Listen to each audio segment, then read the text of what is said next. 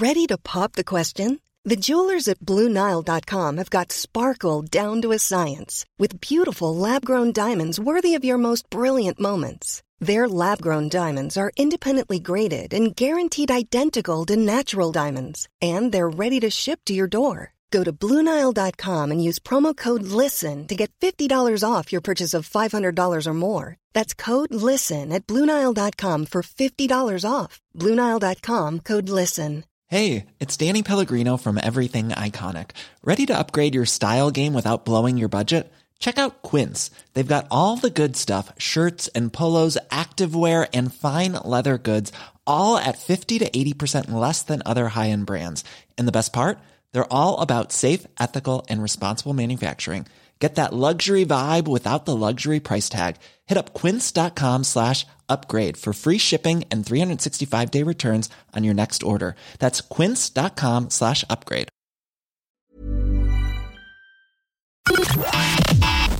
Connecting to the big show. In 3, 2, 1. I went to my car and I cried, how are we going to do this? How do we keep our family safe? There's Jessie, Nettles, Purdy, and I'm actually planning a wedding for the goats at Halloween. We're all in the war. We're all in the war now. You know, they're here. We're looking after them, and rightly so. Join the conversation.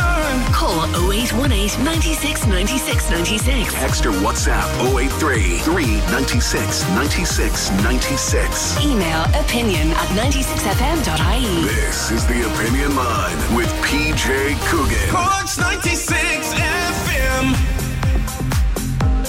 Let it be said, let it be written in letters 10 foot high on the side of any building or any mountain you care to select. Billy Morgan is an absolute legend. Talk about a walking, talking, living, breathing superhero. 78 years of age. Look at him last night out on that pitch. He looks like a man half his age. He thinks like a man half his age. He's an absolute legend. 4 Sigersons as a manager and 2 as a player. The first one nearly 60 years ago. The man is an absolute walking, talking, living, breathing superhero.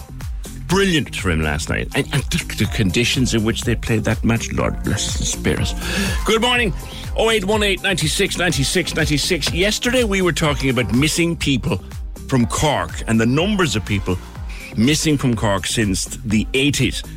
And we went through them and we talked about some of them in detail and some in more detail than others. There is a missing persons case in the UK, which has been ongoing now since late January, and it's fair to say now grabbing international headlines, almost bordering on world headlines. I speak of the disappearance of Nicola Bully, who was out walking her dog on the 27th of January and she went missing, and she hasn't been seen since. We'll catch up with one of the lead reporters who's been on the scene there for the last week or so, and we'll find out the ins and outs of that case, which is fascinating. It really is. It's coffee machine talk, it's water cooler talk.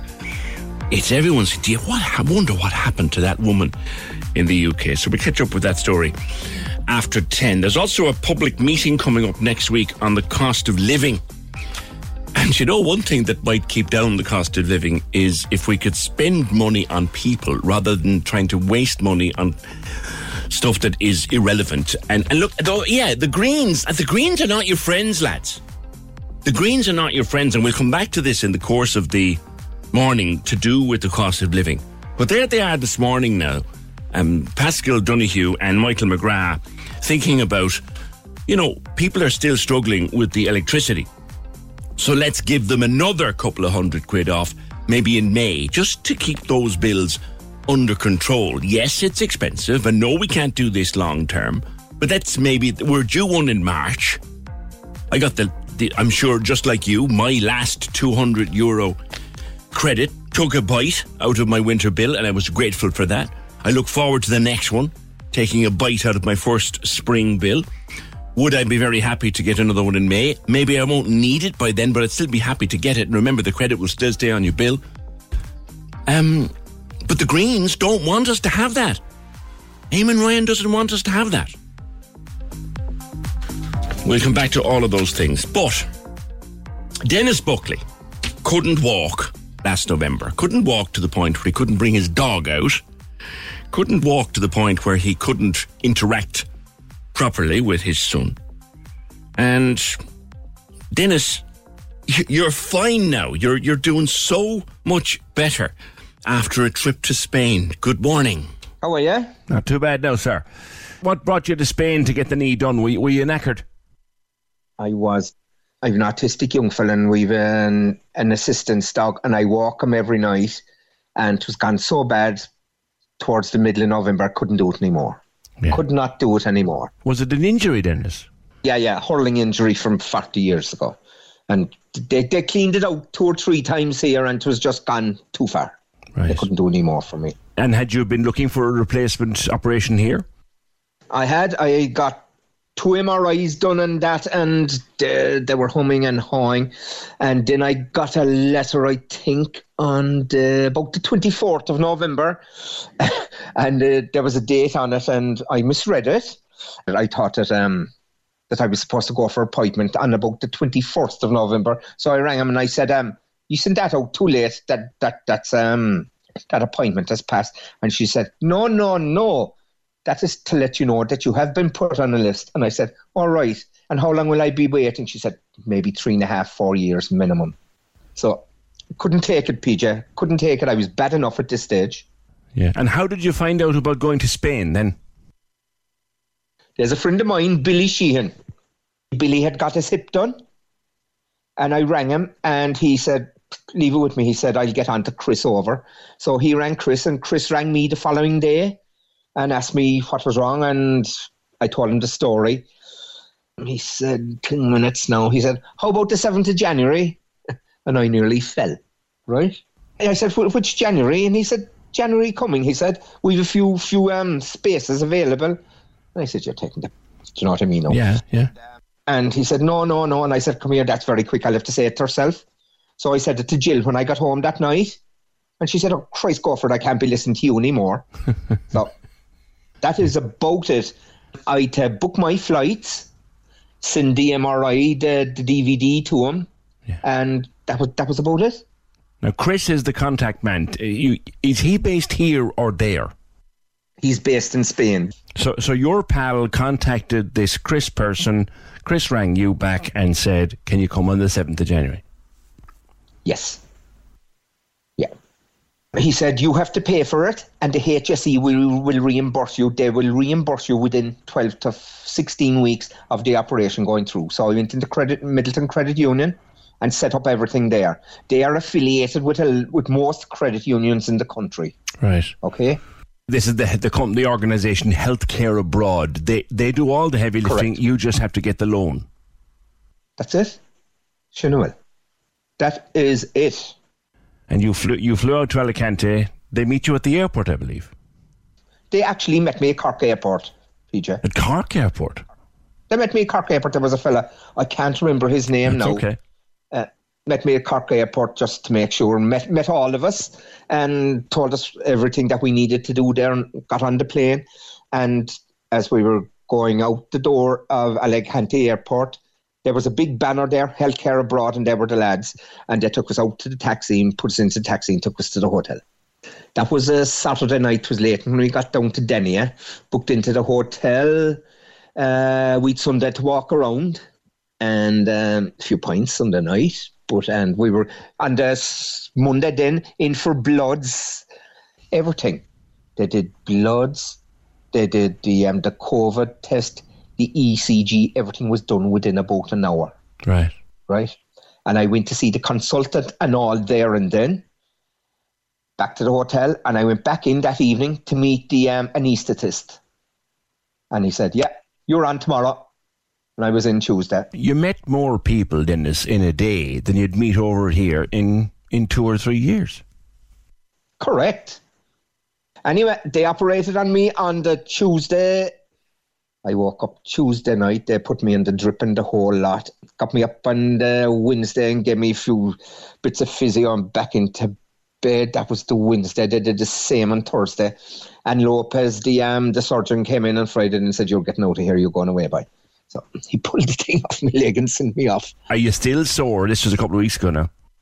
In the last week, it's improving 10% per day. I have no pain now. Right. Okay? Right. My pain is gone.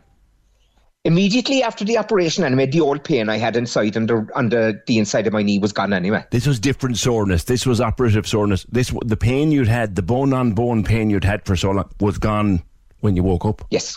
Yeah. Yes. What's that feel like, Dennis? Oh, God. PJ, it's unbelievable. I'm telling you. You wouldn't realise. Yeah. You wouldn't realise. If I could have ran, I'd have ran. It was that good. Yeah. It was that good. Yeah. Now, I will tell you, the few nights, Christ, trying to sleep is unbelievable. Because you can't turn, just to keep your legs straight. It was very hard to sleep. Yeah. But we're getting there now. We're getting there. We're on the road, my man. We're on the road. And do you mind me asking, Dennis, I know that you got the loan and you'll get it all back. How much does it cost? I didn't do the figures properly, but I'd say about 12,300. Right. And you've already got the paperwork done, or do Healthcare Abroad do the paperwork for you? They do the whole lot. Everything. So you just paid for your flights and accommodation? That's it. Wow. And we were put up in a hotel, my man, right? It was about 70 quid a night. Buffet breakfast. And they had a deal done with the hotel, and you get dinner, 5-course dinner in the evening for a tenner. I go away. How's that? Beat that. Jeez, like a fool. I know. Do you know what I mean? Oh, I know that part of the world. I know the food is good over there. Yeah, and the beer is good too. God, yeah. So, are you back walking with the dog? Not yet, because the dog would be pulling a bit. Yeah. So, hopefully now at the end of next week. Yes. I gone to physio there, to East Cork physio, Kate O'Connor in there. She's very good. And she changed my exercises a bit. And my knee's bending there a lot more now, and she's happy with it, and I'm happy with it. Because I didn't know how far to push it, how not to push it. You know, I was afraid I'd pull anything. Like, I won't be back to where I was until about 6 months' time. She said I won't be able to play ball with the young fella for about another 6 weeks. But I've no pain. That's brilliant, PJ. Yeah. You'd recommend it, I think. Oh, Mother of God. And there's so many people out there who don't know about it. Do you know what I mean? Do you know the waiting list? Like, I tell you now, there was people went out in a wheelchair and they walked home. They got their hips done. That's no joking now. The smile on the women's faces and they coming back, wow. Beautiful. Healthcareabroad.ie is the website where they make everything happen. And they do all the heavy lifting for you. All you have to do is contact them. All right. Dennis, I wish you continued good recovery. Mind yourself. Give me a ring there in a few weeks and we'll see how we're going. Good man. Thanks, Dennis. Mind yourself, my man. Bye-bye. Cheers, Dennis. He's a young man. He's only in his 50s. And that's a hurling injury from when he was 18. And it was bothering him for all of his life. And it just got worse and worse and worse over the last few years. And now, he might be back hurling again by the middle of the year or playing football with his son in maybe 6 to 8 weeks. And if he had stayed in our system, he wouldn't even have been seen for 3.5 years. Healthcareabroad.ie, and they, by all accounts, I'd love to talk to them actually. They do all of the heavy lifting. Once you're eligible, once the surgery is available at this hospital in Denia, they do everything. You just book flights. They'll tell you when to come. You book a flight and the accommodation, and the whole thing is tickety-boo. You know what? Spanish health tourism is going to shorten the waiting list here if nothing else does. You know, people know me well enough know my neck is crocked. I have arthritis in my neck since I was a very young man, and if I thought that the surgery that I one day may need was available at the end of a flight to Alicante, I'd be gone like a bullet out of a gun. So I would. 0818 96 96 96. We are on day 4 of sending you to Vegas to see Dermot. Here's the song you're listening for today. Once upon a time, I was something to someone. That's coming up later on in the morning. When you hear it, you text to WhatsApp 083 396 96 96. We will bring somebody on the air, ask them a question, whether it'll be a Dennis question or a Vegas question. Only the slot machine will decide that. So when you tell me what you want, we'll see if the slot machine will give you what you want. A bit like your own good trip to Vegas. Then if you get the answer to the question right, we'll put you into the draw. And somebody, maybe it'd be one of our listeners. Wouldn't it be lovely if we had a winner on the opinion line? 5 nights in Vegas. Swanky hotel. Cash in the polka. And tickets to see Dermot Kennedy in Vegas. That's coming up again later in the morning. Join the conversation. This is the Opinion Line. With the Cork City Marathon, take on your next challenge this June by running solo or with a team. Register at corkcitymarathon.ie. Cork's 96 FM. The latest radio ratings are in. And once again, you've chosen Cork's 96 FM. Heard it on my radio. You've chosen the biggest giveaways. You're going to Brazil! Oh my God. The best laughs. And the most beautiful moments. Thank you so much. My little girl's jumping around. 231,000 people listen to Cork's 96 FM and C103 every week. Source JL or Ipsos RBI 2022-4. Thank you for choosing us. Thank you for choosing us. Now, stay listening to win your way to Dermot Kennedy live in Las Vegas. Just the most beautiful sport from home. The music sounds better when you're with me. Only on Cork's 96 FM. Hashtag Choose Radio. From Dennis's trip to Spain to the call that just came in, no ambulances last night. We were left waiting from 9 to 12 for an ambulance. The ambulance that came was dispatched from Clonakilty, and halfway through it was diverted on to Dungarvan. Doesn't say where the call came from, but that's happening all the time. Compare that chaos, and there's no blame to the ambulance crew. They're wonderful people. They're just going where they're told to go. To Dennis's experience. And Denise, you were over as well, were you? Good morning. Good morning, PJ. How are you? Good. Did we talk before? I think we might have. We did, yes. How are you getting on? I'm fine. Good. Fine. Driving, walking, doing everything that I couldn't do before. You got the knee done? Total knee, yeah. You sound like you're quite a young person. I'm 61 soon. You carry it very well vocally. I wish. And you had the same hotel probably and the same doctor. Yeah, probably the same surgeon. Yeah. And it all went through. And I think fantastic. That's how once this company or these liaison people, once they acknowledge that you're eligible, they do all the heavy lifting. Yes. You make the initial phone call, and well, I phoned on a Sunday, and Chris phoned me back, I think it was the Tuesday. Right. And said, book your flights. And I went, pardon? He said, you're scheduled for surgery on August something. Right. So hang on a second now. You contacted the company on a Friday, and he rang on a Sunday. And he rang you when? Form online on Sunday. He phoned me Tuesday. On to Tuesday and said, book a flight. Yeah. And then we had 4 weeks or thereabouts because I couldn't go immediately because of commitments. Yeah. All the papers were sent to my GP, right, who filled it all in. I'd already had an MRI to establish that I needed a new knee because I didn't need a surgeon's permission to go to Spain. You only need your GP referral. Very good. So I had the MRI, came back, GP said, it's not looking good, girl. You're going to have a new knee. So I said, how long am I going to wait? I'll write to the surgeon over here, he said, and, I still haven't heard. There's a nearly 5-year waiting list to get it done. 5 years. And I'm a farmer's wife, so I need to be active. Yeah. Within 5 weeks, I was over there, done, dusted. It's amazing the number of relatively young people having knees done and hips done, because I have a friend who's close in age to myself, who needs 2 hips, and her doctor has told her, there's no one going to look at you for 4 or 5 years, you're too young. Just get on a plane. Get on a plane, get hold of Chris. He will do everything. He will tell you every step of the way.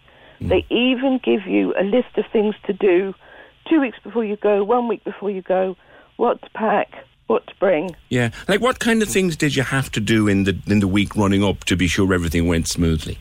just to make sure they had all the paperwork they wanted. Mm-hmm. You have to sign a consent form, which they can send you. It's all done email, so that the MRI company can give permission for them to look at your records and all this. It's very, very simple. Right. It's not rocket science to do it. Do you have to be on a state waiting list before? No? No.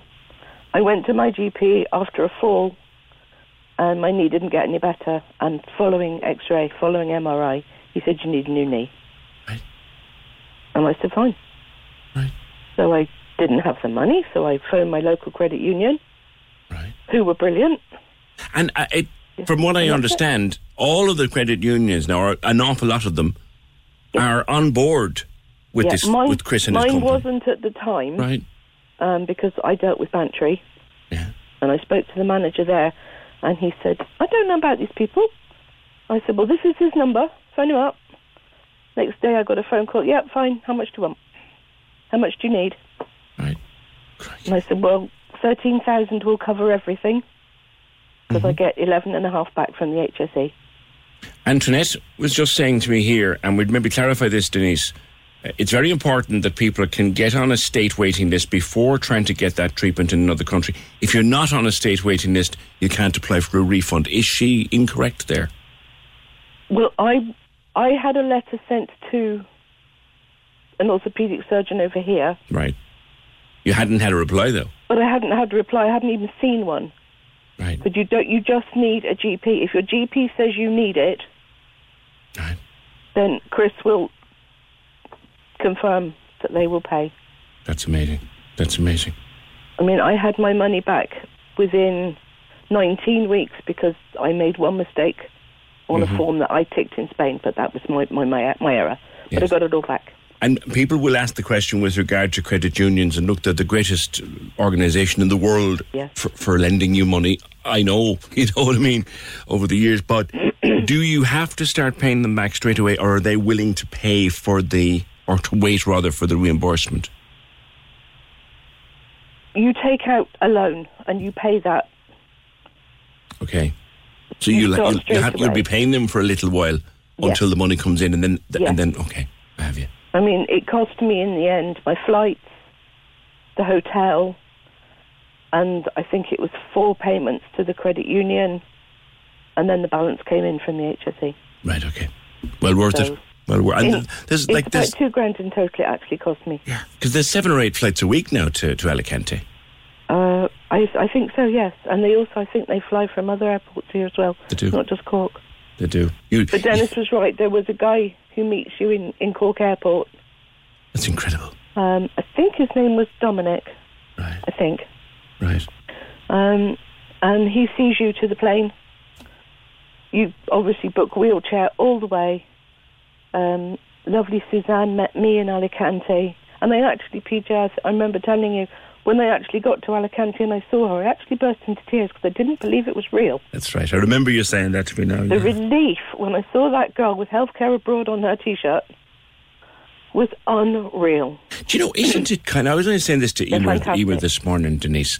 It's brilliant that you can do it, but isn't it so sad that you have to? Yeah. When we have the hospitals and we have the surgeons, we have all the expertise here. We have the ability, but I don't know, perhaps there's too many chiefs and not enough Indians. I don't know. Denise, I'm glad you're making the full recovery, because like I said, working on a farm, you need 2 functional knees. Yeah, but I'd recommend it. Give Chris a ring, talk to him about your neck, PJ. You never know. There you go. The surgeon over there, Geordie, was Dutch, and he is amazing. Yeah, you never know. You never know. Denise, thank you very much. 0818 96 96 96. So that would make some documentary, wouldn't it? Although my wonderful, wonderful chiropractor who keeps me going has said to me, I won't need this surgery for several years yet, but eventually I'm looking at it. 0818 96 96 96. There is a public meeting on Monday the 20th about the cost of living, which is gripping the country. Just this morning, we hear another story that the Greens are going to oppose another €200 electricity credit. They say give it to the most vulnerable. None of us disagree with that, by the way. Give it to the most vulnerable through the social welfare system. None of us disagree with that either. But they don't want us to have a fourth one, which Paschal Donoghue and Michael McGrath say, look, we can put the money together for a fourth one to give us in the May, maybe early spring or early summertime, just to take the heat off the last bill before we go into the summer when the bills drop anyway. But the Greens don't want that to happen. They say hold on to it till the winter.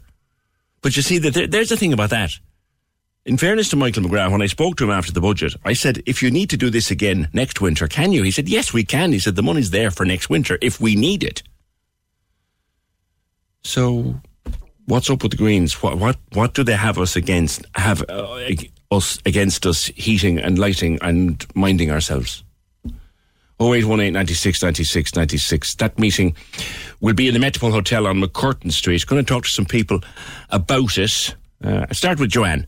Joanne, you're in Ballincollig. Good morning to you. I am indeed, PJ. Thanks for having me on.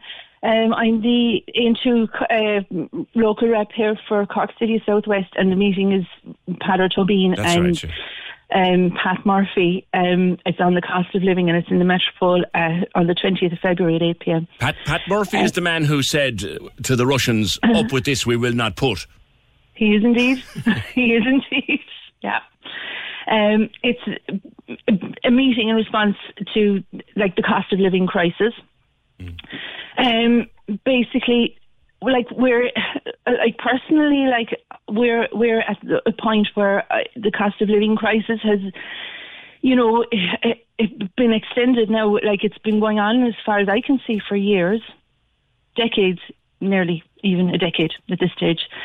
And at this stage, I think we have to sort of start looking at, real, I suppose, really how to take action against it, and to harness that sort of, I suppose, an energy to because the government parties seem to lack all sort of initiative.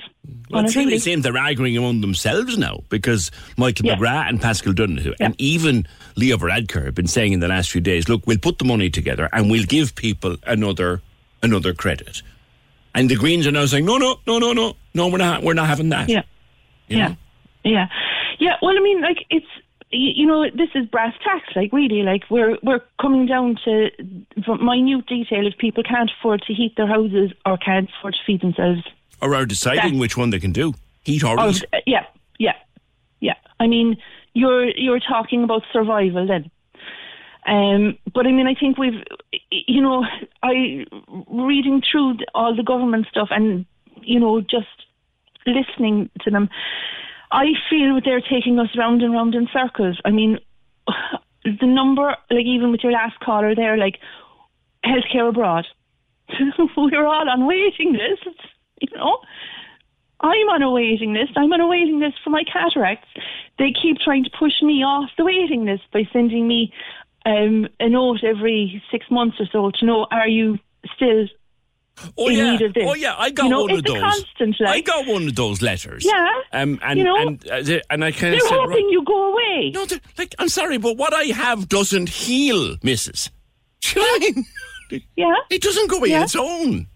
No, it's not going to go away. So unless they have given you the surgery, you are still on that waiting list. But they want people off the waiting lists, technically on paper, So you have, you have this rumbling away in the background. Then we all marched for our hospitals. If you go in now, you go in and you're waiting in an ambulance in A&E, outside A&E, and they can't hand you over. There'll be 14 other ambulances. That's right. They can't hand you over, and the ambulance is out of commission until they do. The ambulance is out of commission until they can hand you over to a doctor. We have that sequence running all the time in the hospitals. Now, Joanne, you're an into rep, so you're involved in a political party, so this is a fair question, I think, to put to you, and Peadar Tobin, I'd put the same if he was on the line. What are you going to do about it? Well, in terms of the housing crisis, which seems to be the one that is, I suppose, affecting across society at the moment, we're looking at, we want to increase the number of local authority bills. And I mean, I think that's, has to come. You're going to have to look at those vulture funds in the markets and seeing what can you do to reduce their impact where people are renting. Yeah. You have a son living at home, I think, still. Yeah, I have a son. Yeah, I mean, we're back to that now. The thing is, that was the Ireland of the 30s, the 40s and the 50s. And if, there was ample, I suppose, recognition that was not a good position to be in, having your adult children living at home. Yeah. You also have a youngster with a disability, and even giving him a treat now.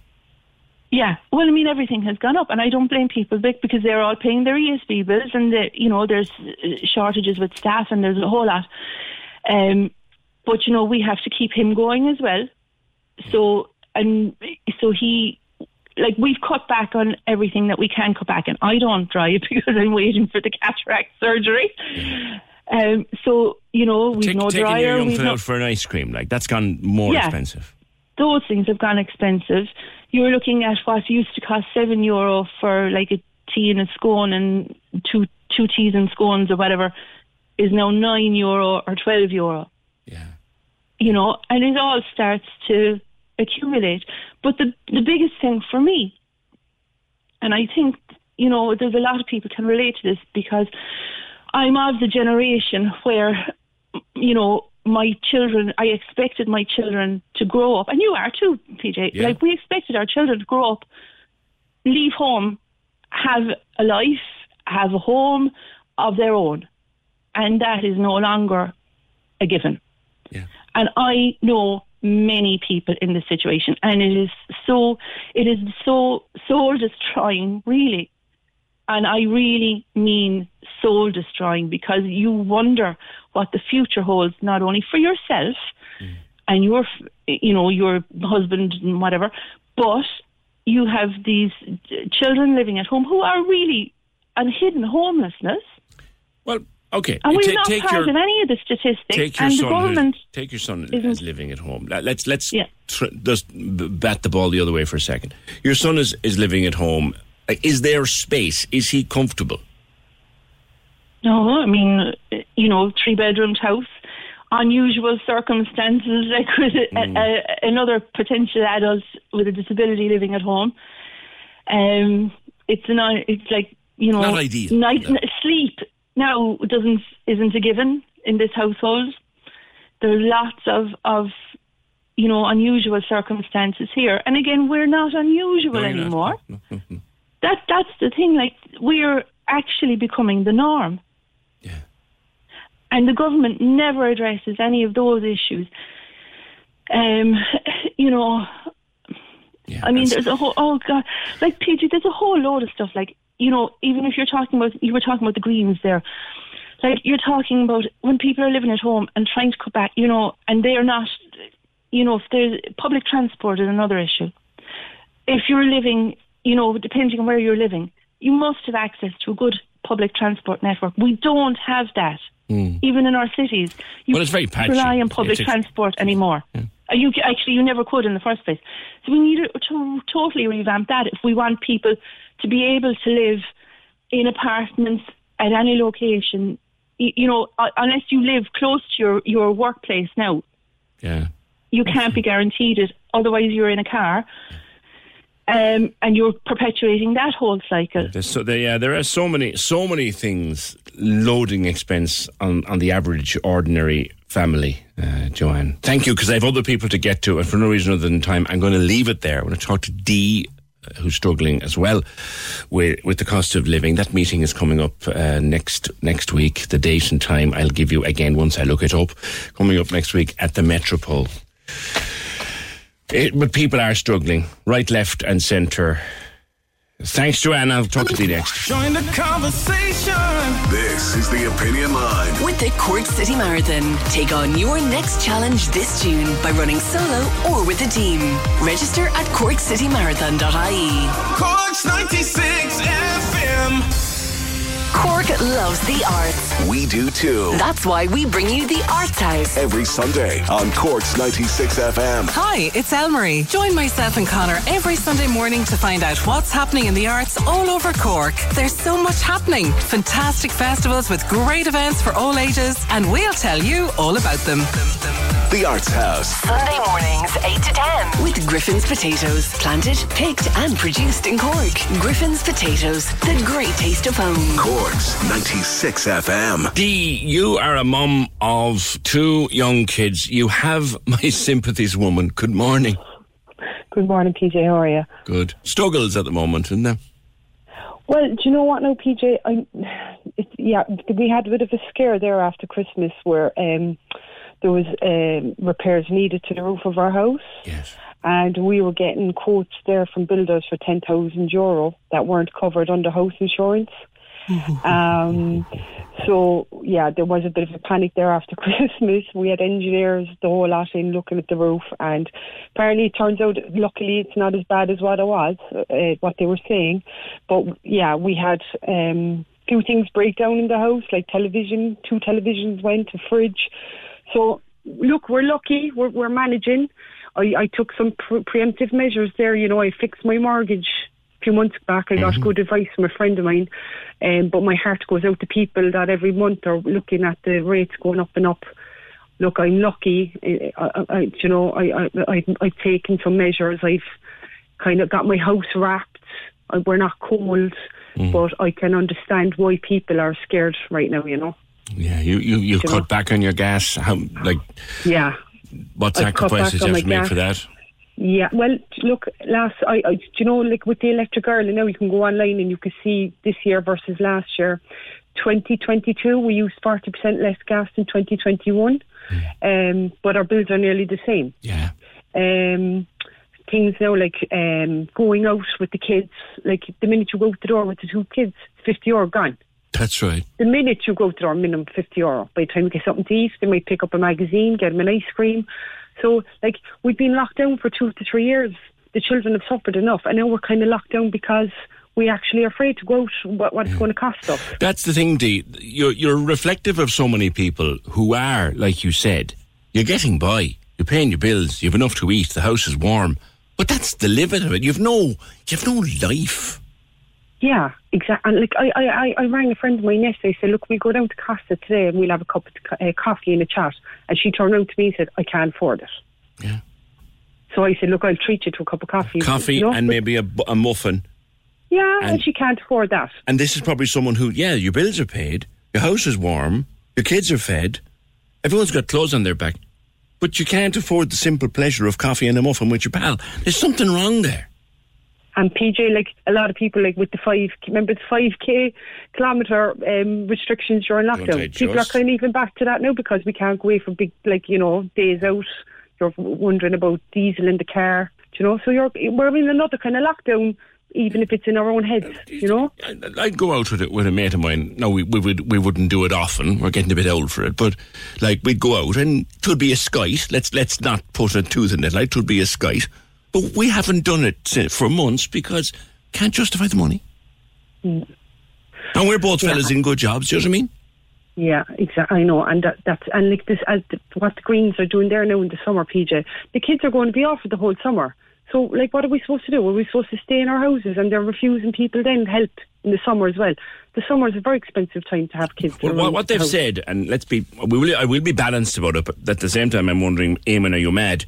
They say the most vulnerable families should be protected. None of us are going to disagree with that. They say do it through social welfare for those who are living on social welfare. None of us will disagree with that. But families like you and families like me, but families like you in particular, we've two working. You could use another couple of quid off your lecky in May, could you? Of course I could, yeah. If one of my friends said to me, she's actually logging on to Electric Ireland more than she's logging on to Facebook now, monitoring her usage. These are just some examples. It's very sad. There's people out there now, single parent families. I know one girl. She declared insolvent last year. She had to have all these goings to and from with the banks to agree to kind of make an arrangement that she could afford. She had 2 ill children. She's a lone parent, and they came up with this figure that she could afford. And now they're after putting it up to an extra 200 a month due to the hikes. And they're possibly looking at another 2 hikes. So she's at her wit's end, thinking, how am I going to do this? And like, PJ, that's why I'm going into this meeting on Monday. I'm not really into politics. I never have been. But like in the past, I've listened to Padder, and he's just so kind of like, common sense. So I'm going in for a bit of reassurance because, okay, I'm coping now. But like all it takes is one thing, like the roof going, that can throw a family over the edge. There's the thing. You thought you were in trouble with your roof in January. Yeah. And it was something not covered on the house insurance. Yeah. And you'd have been going, would you have gone to the credit union? Where would you have gone? Bank of Dad. You see? I think. Do you know? And like... Dad is going, where am I going to get it? Credit union? Yeah, so like it's like homeowners are in a real pickle because like if you were in like social housing, you could ring the corporation to come out and like you might be waiting, but at least but like homeowners are like myself. If there's any work to be done, you have to go and do it yourself. So I'm lucky I fixed my mortgage when I did. I don't have to stress. I did mine the other day, and I went, yes, I'm sorted now. Yeah. So that's one thing off my mind. But it's just other things like, Pete, you just don't know where the next bill is coming from. I have to replace the tyres in the car. It's going to cost a couple of €100. There's just things like that, and you think you're doing okay, and then something comes out unexpectedly, and that's it. So if it's like that, I'm only just myself. So imagine all the other families out there where they're, as I said, lone parents or sick children, or your example there, Dee, while ago was perfect. Here's your friend who you'd meet for coffee and a muffin. Yeah. And yes, they've got enough to eat. Their bills are paid. Their house is warm. Their kids are fed and clothed. They've got all that sorted. But they can't afford to meet you for coffee and a muffin. Something up there. It's like I can't afford it. Like how embarrassing is that for the poor woman? Like. I know. Leave it there for now, Dee. Thank you very much. 0818 96 96 96. Let me pop to MABS, the Money, Advice and Budgeting Services. Ursula Collins is their regional manager in South Munster. I guess the first thing to say, Ursula, because it's one of the myths, because I knew someone who used to work with your organisation. You don't give people money, but you will help people with their finances. Good morning. That's right. Good morning, PJ. Yes, we do not give out funds. However, we are here to help people to manage their own finances, and we are completely free and confidential service. I think your previous caller there, Dee, really hit the nail on the head. She has taken a number of measures there to put herself in a good position to face what we're all facing at the moment with the cost of living, etc. But she also mentioned that, she's just one or two unanticipated bills away from potential problems. Yeah. And clearly, a very sensible person has done energy efficiency measures, etc., changed to a fixed rate on her mortgage, has taken all of the sensible measures. But like the majority of people coming into MABS now, they're working people who are simply unable to make ends meet with the rises across the board. If you look at, I'm sure you know the great John Lowe, Money Doctors. John always says, try to keep 3 months' wages in the bank for an emergency, which is absolutely sage advice. It is. But who can do that in these times? Exactly, and unfortunately I think with a short-term hit on your finances, having that reserve, something like, a car breaking down or, the washing machine going in the house, an unanticipated bill coming in, having that 3-month reserve is very sound advice. But unfortunately we've been coping with increases now for the last 2 years at least, and no sign of them abating. There's another thing too, I think, if you are a well-paid person, yes, this is affecting everybody. If you're a well-paid person, though, you're in a position where you may have a line of credit that you can get your hands on. But someone on an average industrial wage or less, a minimum wage, they won't have the line of credit that someone further up the pay ladder will have. That's right. And people may be tempted to try to avail of other credit, or maybe using some of the regulated credit systems, such as the catalogue companies, etc., who charge extremely high interest rates, or they may be tempted to go to unregulated credit providers.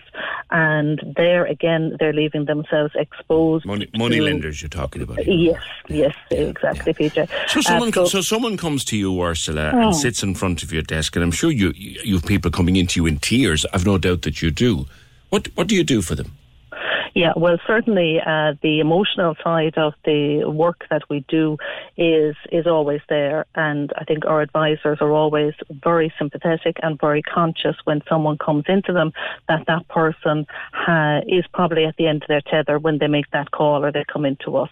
So that's a very important element of what we do, to reassure people that we can provide support. We are free and confidential, fully qualified financial advisors. We look at the budget.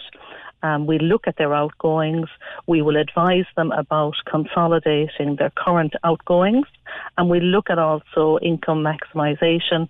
So, for example, with the rental stuff from Daft that's been in the press this week, availing of the €500 credit the government announced last year, looking at other options such as the other schemes that are available under revenue. We also have access to all of the utility companies' emergency line. So if anyone's experiencing difficulties there, we have a direct line of communication to the utilities company. And tell me, Ursula, is it true, because I did hear this once, is it true that, and let's use me as the example, if I'm struggling with a utility and I come to you and I say, Ursula, I'm afraid they'll cut me off. I can only give them, I owe them €1,000.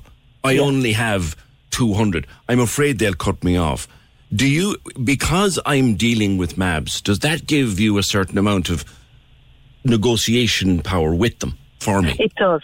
We would certainly have established relationships with the utilities companies, with creditors, with banks, etc., where we are a trusted intermediary. Right. So if someone comes into us, we can support you to make those calls, or we can make those calls on your behalf. If you're facing disconnection, if you have a disconnection notice, we have a direct lines to their emergency call centre where we can access and discuss with them a payment plan for you. Might I suggest that sometimes you'd have to give people or say to people things that they don't want to hear? Like, you might have to say to them, do you really need both of you to have a mobile? Yeah, sometimes, we could be looking, let's say, a typical example Sky Sports, might be, 5 streaming services coming into a home. We will suggest that maybe you might reduce that, but we're always here. We're not judgmental. We'll make a suggestion and a recommendation, and it's up to you which elements of the advice that we give that you take. But we'll give you the best advice possible to get on top of your financial situation. The help is there. You have a helpline. It's 0818 07 2000. Ursula, thank you very much for being with me. Ursula Collins, Regional Manager for MABS, Money Advice and Budgeting Service. They will not give you money, but they will give you advice and they will intervene with the people to whom you owe money. Their helpline, 0818 07 2000. Join the conversation. This is the Opinion Line. With the Cork City Marathon, take on your next challenge this June by running solo or with a team. Register at corkcitymarathon.ie. Cork's 96 FM. The lines are live. Hello. Join the conversation. Call 0818 96 96 96. Text or WhatsApp 083 396 96 96. Email opinion@96fm.ie. This is the Opinion Line with PJ Coogan. Cork's 96 FM. Following that Welsh rugby story with some interest, there could be a strike like in the middle of the Six Nations. It's never happened before. Actually, speaking of rugby and speaking to rugby fans, I know there's a lot of us out there. I came across a podcast, the great Nigel Owens, who now, of course, has retired from international refereeing. The great Nigel Owens has he's doing a podcast called Whistle Watch. And it's only about 10 or 12 minutes, but he does it now after every weekend in the Six Nations, and he goes through the decisions that we all talked about. He does it in 10 minutes. He does it in his own brilliant way. For example, he's finally convinced me James Lowe's try should not have been allowed. Unfortunately, it should not have been allowed. And also, he has completely convinced me that the yellow card should have been a red. I was kind of convinced of it anyway, but it's worth a look. It's your Crystal Watch, Nigel Owens. It's fantastic if you're a rugby fan at the Six Nations at the moment. 0818 96 96 96. Yesterday we were talking about people missing from Cork. This is the 30th anniversary. This week is the 30th anniversary of the disappearance of Frank Blackie McCarthy, and that started our conversation yesterday, but we went into a lot of detail. 15 people are missing since the early 80s, or the late 80s rather, from Cork. And we were talking about that, but there's an international, it has gone international now, missing persons story in the UK, which is quite fascinating because it is getting more mysterious with every passing day. I speak of the disappearance of Nicola Bully. She's a mum of two, she's 45, and she just went missing into thin air, seems to have vanished out for a walk on the 27th January near her home in Lancashire. She lives in a particularly beautiful part of Britain, and she just dropped off her two little kids from school. She'd gone for a walk with her dog. She had a Fitbit on her because she was a regular walker with her dog, and she kept up to date with her Fitbit. She took a meeting with her employers while she was out on a walk, which is something she did quite frequently apparently, and then she vanished, and her dog was found, and there's no sign of her since. And there's been a development in the last 24 hours that takes it down another road. I want to hook up with a man called Oliver Whitfield Miocic. I hope I've got the name right, fella. You're a correspondent with Talk TV. You've been covering this extensively and spending a lot of time in that part of Britain. Good morning to you. Good morning, PJ. Now, this is a fascinating story. One reporter to another, Oliver. It's gripping. Go through it to date. Have I got the timeline right? Have I left anything out? No, you've got the timeline absolutely right. Nicola was doing a walk that apparently she had done thousands of times before. She dropped the kids off at school. She took the dog out to the local fields. As she's walking, she's spotted by two other dog walkers. Then her phone is found. There's a critical 10-minute period between 9:10 in the morning and 9:20. Her phone is then found 10 or so minutes later. The dog lead has found the dog is found near where the phone was by this bench. And that's when this investigation kicks off. But it's been now 20 days since she went missing. And people have got, in some cases, more questions than what they've got answers. Yeah. The running theory of the police is that she fell into the river. Isn't that right? Yes. So the police believe that Nicola fell into this very slow-moving river called the River Wyre, and that because of the length of time that it has been without anything being found, that she's now been swept out to the Irish Sea. They believe that that is the most likely place that is where they're going to find her. So they're focusing all of their efforts on the Irish Sea. But as part of this river search, they brought in an independent expert.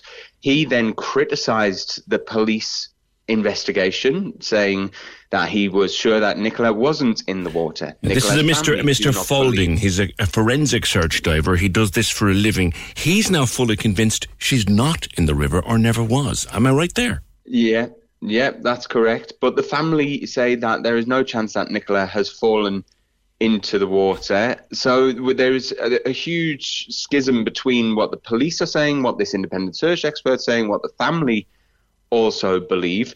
So for the past, I'd say, 15 days, the police have been putting a lot of emphasis on this river theory.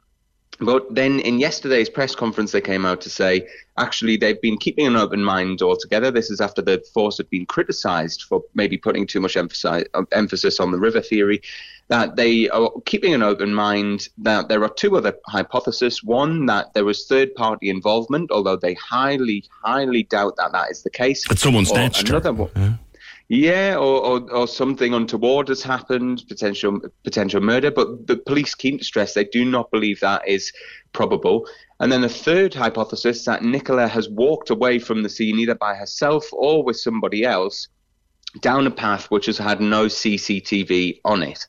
But one of the really interesting things about this case is because nobody's been arrested, because there's no crime scene, it's pretty much open season. You know, there's no laws in the UK that prevent people from speculating or commentating. Yes. So Twitter, TikTok, YouTube has been awash with theories and baseless accusations. The Village has been overrun with people filming all of this for TikTok, running into people's properties, into abandoned buildings, accusing caravan park owners of having something to do with it when they 100% didn't. So it's just turned into this sort of mad social media circus. Yes. And all the while, Nicola's partner, her sister, mum and dad, the two young daughters are desperate for any information. It's so sad. And, you know, as people like you and me who do this job professionally, watching Amateur Hour stirring up all kinds of speculation, it's infuriating to see it. There was a press conference yesterday, Oliver, and it was revealed that she was classed as a vulnerable person, that she had some problems with alcohol. And did I read that there had been a welfare call on her house a couple of days before she went missing? Yes, that's right. So the context to the press conference, it had been over a week since the police had updated the press about what had happened. And given the amount of huge public interest in this case, we'd been putting in calls every day for them to give us some sort of update. So they came to the update, and the whole meaning of the press conference was for them to clarify some of the misunderstandings around the case. They wanted to show people just how big an investigation it was. And yet, during this press conference, the senior investigating officer has revealed that Nicola had alcohol issues emanating from the fact that she had early onset menopause. Then the senior investigating officer was asked, what are these specific vulnerabilities? And she refused to say anything. But because the police have been telling people not to speculate the whole time, it was very contradictory for them to put out half bits of information and then expect people not to speculate. I saw your report last night, actually. You said exactly that on Talk TV last night. You were saying exactly that. Don't tell us to think one way. Don't tell us to pursue one line of inquiry effectively and then throw out something that the whole world can grab onto. Yeah. And so then the police had to come back and they had to reveal this information. But that has proven highly controversial. Already we've had two MPs criticising the police for revealing what is really personal information, especially at a time when one of the hypotheses is that Nicola could have walked away. You know, if Nicola pops back up, how's she going to feel about all of these personal medical bits of information being put out about her? In the last 40 minutes, we've had the Shadow Home Secretary, Yvette Cooper, who's the Shadow Interior Minister. She is basically calling for more questions to be put to the government and to the Home Office. So it's honestly, it's a baffling case. It's tragic because the family are the ones that are really getting dragged through all of this. And people are none the wiser. One of the reasons we wanted to talk to you, and specifically, Ollie, is because you're spending, as any good reporter does, you're spending a lot of time on the ground. What is your journalistic nose telling you here? I think it's, you know what, you're putting us on the spot a little bit. I think the police have come to their conclusions maybe a little bit too quickly, and the communication strategy has been wrong. I think by telling people that she was in the river, it may have stopped certain people coming forward with information. I think if they played it a little bit more open, usually with these type of things in the UK, they say, we've got a number of theories that we're working on, we're keeping an open mind. Yes. And you sort of keep it very broad brush strokes. Yes. Now, something cops say all the time is we're following a number of lines of inquiry. I went looking for that line. I didn't see it. Yeah, and then by having to come back and reiterate that they've got an open mind and then go through their other hypothesis, I think it's really put them on the back foot. The community are just, you know, they're anxious. A lot of women that we speak to say that they're worried about their personal safety in case something has happened to Nicola. They are upset definitely about the social media element of it because they feel like their village is being overrun. They've had to bring in a private security firm. So you've got bouncers walking around the village at 8, 9, 10 o'clock at night trying to play cat and mouse with these TikTok and YouTube users. And, you know, they just want to see one of their residents come back safe and sound. But as the days go on, you do start to see that lingering doubt. You know, it's been now 20 days, and the statistics show the longer you're away, the less likely it is that you're going to be found. Yeah, and I keep coming back to, and again, you interviewed him, and I've seen some interviews with him, Peter Foulding, this forensic search diver. He is convinced she's not in the river. Yep, he is convinced that she's not in the river. He says that he's been using what he says is very advanced sonar scanning equipment, and it basically gives you a very clear picture of the bottom of the river. He's been in the area where the police say that she was missing. He's been upstream of that area, and then he's been 4 miles downstream. And he says, because the river was flowing so slowly, it's very unlikely that she would have moved even more than a few meters of where a person drowns. Because the river is tidal in parts, but at the moment the tide is very low. There's very shallow parts where a body would have snagged, so he says that's very unlikely. But yesterday he appeared on our programme and he said that he was not told by the police about these so-called vulnerabilities, and if he had have been told about about this from the police, he would have completely changed his search parameters, the way that he went out carrying that search. So there's a lot. There's so much to this story to unpack. You've got the family grief, the family worry. You've got Nicola missing. You've got social media. You've got this independent search expert putting in his 2 pence. You've got potential police communication failures, and then sort of a nation gripped at every twist and turn at what happens. Yeah. There's a piece here in one of the papers. I'm not certain which paper this is from, Fergal. You might tape it up there if you have it for me. Dive expert who led the hunt for Nicola said police never told him she was battling alcohol issues and he could have searched differently if he'd known. That's interesting, isn't it? Yeah. Because usually when police bring in independent experts, certainly on the cases that I've worked, and there is an understanding that all communications will come through the police. The independent experts are there to provide their expertise, but they're not there to sort of hold their own press conferences. And that's certainly something that we have seen from Peter Foulding. So that's literally half an hour old. That headline from the Mail's website about a half an hour ago. Yeah. It's a mystery. Oliver, I think you're, again, one reporter to another. This has gripped you. You want to stay with this and see where it leads, don't you? You do want to stay with it, because when you start to realise all of the intricacies and all of the sort of relationships that there are between the village and how it all works, you just sort of want to see exactly how this is going to end. But also, there's a bigger role here for the journalist, which is holding the police to account. Yeah. And, you know, we've been trying for the past few days to get the Police and Crime Commissioner to comment on this, because the Police and Crime Commissioner in England is an independently elected quasi-politician. He is paid a pretty handsome sum. You know, in this part of England, he is on almost 2.5 times the regional average salary.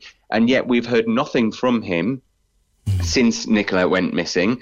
Despite repeated requests, he's refusing to do interviews. And so we're really wanting to hold everybody to account, to make sure that the processes are going as good as possible. But at the moment, we're sort of being hit by a wall of silence. Then when we do get a press conference, the police seem to score an own goal. A question that you may be able to answer, it's just a detail of the day she went missing, and it was one that occurred to me and I couldn't find a reference to it. Her dog, Willow, was found. Was the dog, does anyone know, Ollie, in any kind of distress, or did the dog appear to be troubled in any way? Because dogs, if something happens to an owner, dogs are the first sign. So apparently Willow was marching backwards and forwards between a metal gate and where the dog lead was on the floor. The dog was found completely bone dry. So a lot of people have said, if I had fallen into the water and my dog was on the riverbank, it would have jumped in, especially because this was a Cocker Spaniel. And people are saying that is what Cocker Spaniels do. They love water. Yes. They're not afraid of going into water. Other people are saying, actually, I've got a dog and it's a bit terrified of water and it would stand on the side. But yeah, I think this is another reason that this story resonates with so many people, is because not only is Nicola a mother, not only has she just dropped off her kids at school, which is what, you know, millions of us do every day, she's a dog walker. So that appeals to another section of society. It's just my head sort of wants to explode at times trying to comprehend everything that's going on here. Well, I'm glad that we were able to talk to you this morning. It is a fascinating story. It's a desperately sad story, and we should always remember that at the back of this is a family that's confused and frightened and lost and hurting. And we should never forget that. No, 100%. The major thoughts go out with the family, but also go out with all of the missing people. Sort of as you touched upon there on your introduction, in the UK, there's more than 100,000 people that go missing every year. Hardly anybody gets this level of media coverage. And so I've been contacted by families who've had men go missing, and they're complaining that, men never get this same sort of coverage. People from Black, Asian, minority, ethnic backgrounds getting in touch to say, can you please highlight the case of my missing family member? And so I think it's part of a wider conversation that we've got to have as the media as to how do we make sure that this is fairer and maybe not as sensational as what we've seen over the past few days. All right. I thank you for your time. Enjoyed our conversation. Oliver Whitfield-Miocic, he's a correspondent with Talk TV in the UK. He's on Twitter and he puts up a lot of his videos. If you can't get Talk TV, which you can actually if you go looking for it on the Sky and the Freetsat, you'll get that. But he's a very, very detailed correspondent with them, and he's covering this story since day one. Thank you for your time, Oliver. 0818 96 96 96. Join the conversation. This is the Opinion Line. With the Cork City Marathon, take on your next challenge this June by running solo or with a team. Register at corkcitymarathon.ie. Cork's 96 FM. Now, have you ever been love bombed? I think if you look back over your life and your relationships and how they started, we've all been kind of a little bit love bombed in the first, couple of weeks or months of a relationship where you can't see or hear enough of the new person, and it settles down then into its own pattern. But love bombing has changed over the years, and now it's risen to a point where it can be very creepy and red flag behaviour. Women's Aid have a campaign underway at the moment, and indeed they run a quiz on a website to see, are you being love bombed, and is it creepy, and should you be taking red flags from it? And Mary Hayes from Women's Aid joins me. Mary, good morning. Good morning. The early stages of a new relationship are a bit like that. So when do you start thinking of red flags? Yeah, so I suppose it can feel really exciting at the start of a relationship, when the person you're going out with wants to spend all their time with you. They might, buy you gifts, take you out to dinner, things like that. But really, when the line... Millions of people have lost weight with personalized plans from Noom. Like Evan, who can't stand salads and still lost 50 pounds. Salads generally for most people are the easy button, right? For me, that wasn't an option. I never really was a salad guy. That's just not who I am. But Noom worked for me. Get your personalized plan today at Noom.com. Real Noom user compensated to provide their story. In 4 weeks, the typical Noom user can expect to lose 1 to 2 pounds per week. Individual results may vary. It's that time of the year. Your vacation is coming up. You can already hear the beach waves, feel the warm breeze, relax, and think about work. You really, really want it all to work out while you're away. Monday.com gives you and the team that peace of mind. When all work is on one platform and everyone's in sync, things just flow. Wherever you are, tap the banner to go to Monday.com. Ready to pop the question? The jewelers at BlueNile.com have got sparkle down to a science with beautiful lab-grown diamonds worthy of your most brilliant moments. Their lab-grown diamonds are independently graded and guaranteed identical to natural diamonds, and they're ready to ship to your door. Go to BlueNile.com and use promo code LISTEN to get $50 off your purchase of $500 or more. That's code LISTEN at BlueNile.com for $50 off. BlueNile.com, code LISTEN. Is crossed, it's when you feel like you can't say no to their affection and attention, or you feel under pressure to move faster in the relationship than you're comfortable with. So really it's about a pattern where your partner will kind of paint themselves as this perfect boyfriend or girlfriend, but really there's I suppose manipulation and coercion behind that. You have a quiz, 2intoyou.ie, and it's been taken almost 20,000 times since you launched it in November. What have you found from those results? Yeah, so the relationship quiz is, I suppose, a test to kind of see where your relationship is at, if it's healthy or unhealthy. And since it was launched back in November, it's been taken almost 20,000 times. And what we found has been really, really shocking. So almost 16,000 people said that their partner has threatened to share explicit or intimate images or videos of them. 16,000 of them.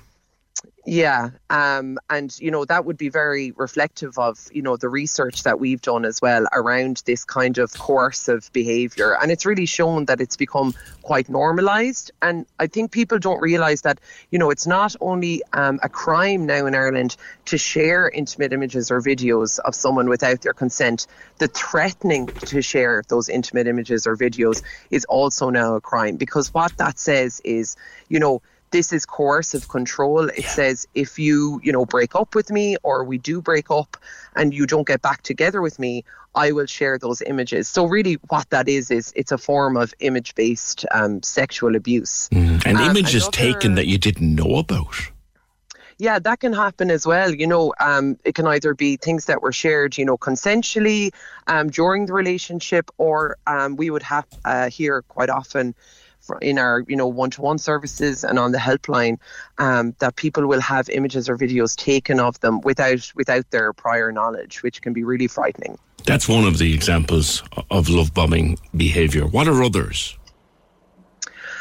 So, I think around Valentine's Day, we would have seen probably a lot of examples of love bombing. So say, for example, if your partner, brings you out to dinner, something very simple, but then later on in the evening, they pressure you into sexual activities that you're not comfortable with.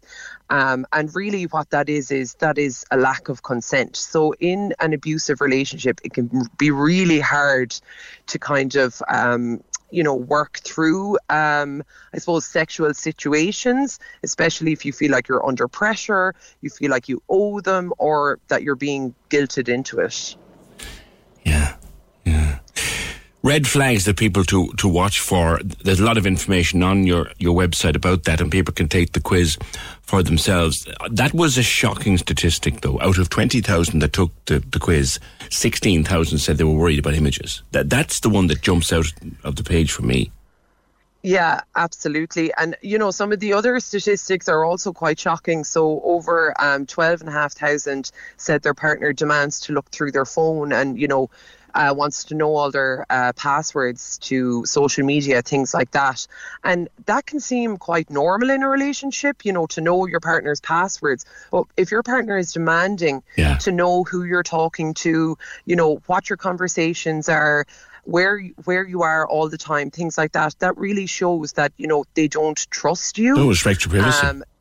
Yeah, it's absolutely, it shows that they don't respect your right to privacy, and that, they want to have control over who you're spending time with, who you're talking to.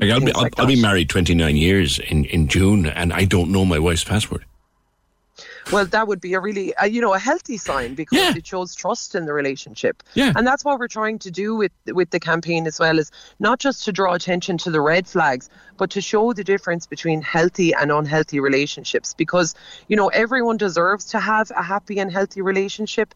And often when you're in these situations, it can be hard to, spot that what you're going through is abuse, because abuse is, it's a pattern. It happens slowly over time. And really, we want people to understand the difference between healthy and unhealthy behaviours, because so often they can fly under the radar. So really, it's about empowering yourself with that information. So where can people, two questions to finish, Mary, where can people take the quiz, and if they're concerned, where can they reach out for a bit of help? Yeah, so they can visit the website 2intoyou.ie. So that's the words 2 into you. And we have a relationship quiz there. We have information on red flags. We also have information on, how to help a friend if you're worried about them, because it's always important to check in on our friends, especially if they're feeling very isolated.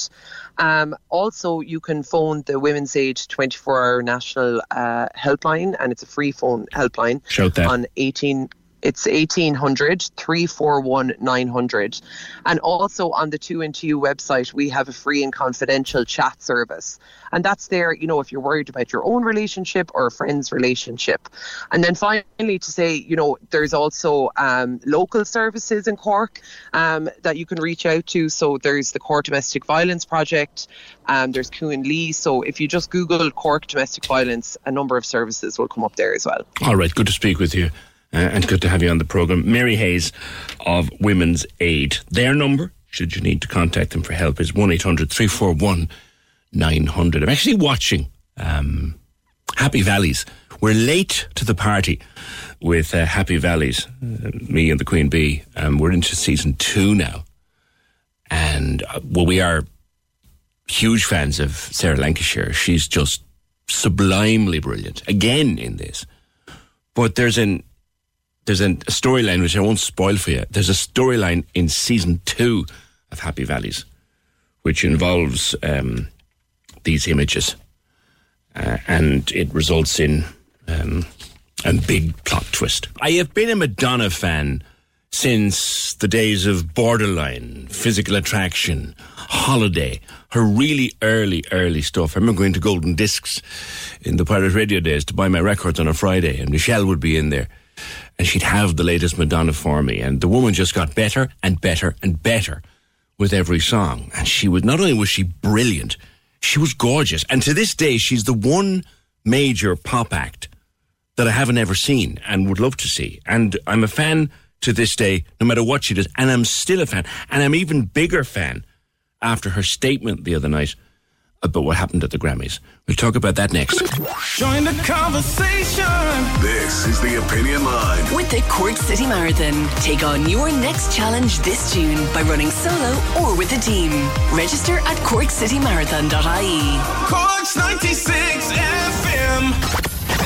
The Cork's 96 FM Giving for Living Radiothon returns May 25th to 27th to raise funds for Cork Cancer Services. You make me feel. Every year, we speak to people touched by cancer. So if you've got a story to tell, we'd love you to get in touch. Simply email radiothon@96fm.ie to find out more. The Giving for Living Radiothon, supporting Cork Cancer Services, May 25th to 27th. You make me feel. Only on Cork's 96 FM. It's actually 40 years ago this summer since Madonna lit up our summer with 2 songs in particular, but there was a couple of others. There was Borderline and there was Holiday and Lucky Star and Physical Attraction. Emma says, Fiji, I love Madonna too. She's some woman for one woman, a single mum of 6, and she's about to embark on a world tour at the age of 64. She's incredible. And no Irish date yet, Madge, if you happen to be listening. 0818 96 96 96. But she issued a statement on Instagram after she presented the award to Sam Smith and Kim Petras at the Grammys. She said, instead of focusing on what I said in my speech, many people chose to only talk about close-up photos of me taken with a long lens camera by a press photographer that would distort anybody's face. Once again, I'm caught in the layer of ageism and misogyny that permeates the world we live in. A world that refuses to celebrate women past the age of 45 and feels the need to punish her if she continues to be strong-willed, hard-working and adventurous. I've never apologised for any of the creative choices I've made, nor the way I look, nor the way I dress, and I'm not going to start. In the words of Beyoncé, you won't break my soul. I look forward to many more years of pushing boundaries, standing up to the patriarchy, and most of all enjoying my life. Bow down, bitches. And I goes, yes, girl. Yes, Madge, because I love her, and I still do, and I would love to see her live. Colette Sheridan, you've been writing about this in The Echo. Morning to you. Morning, PJ. She has a point, doesn't she?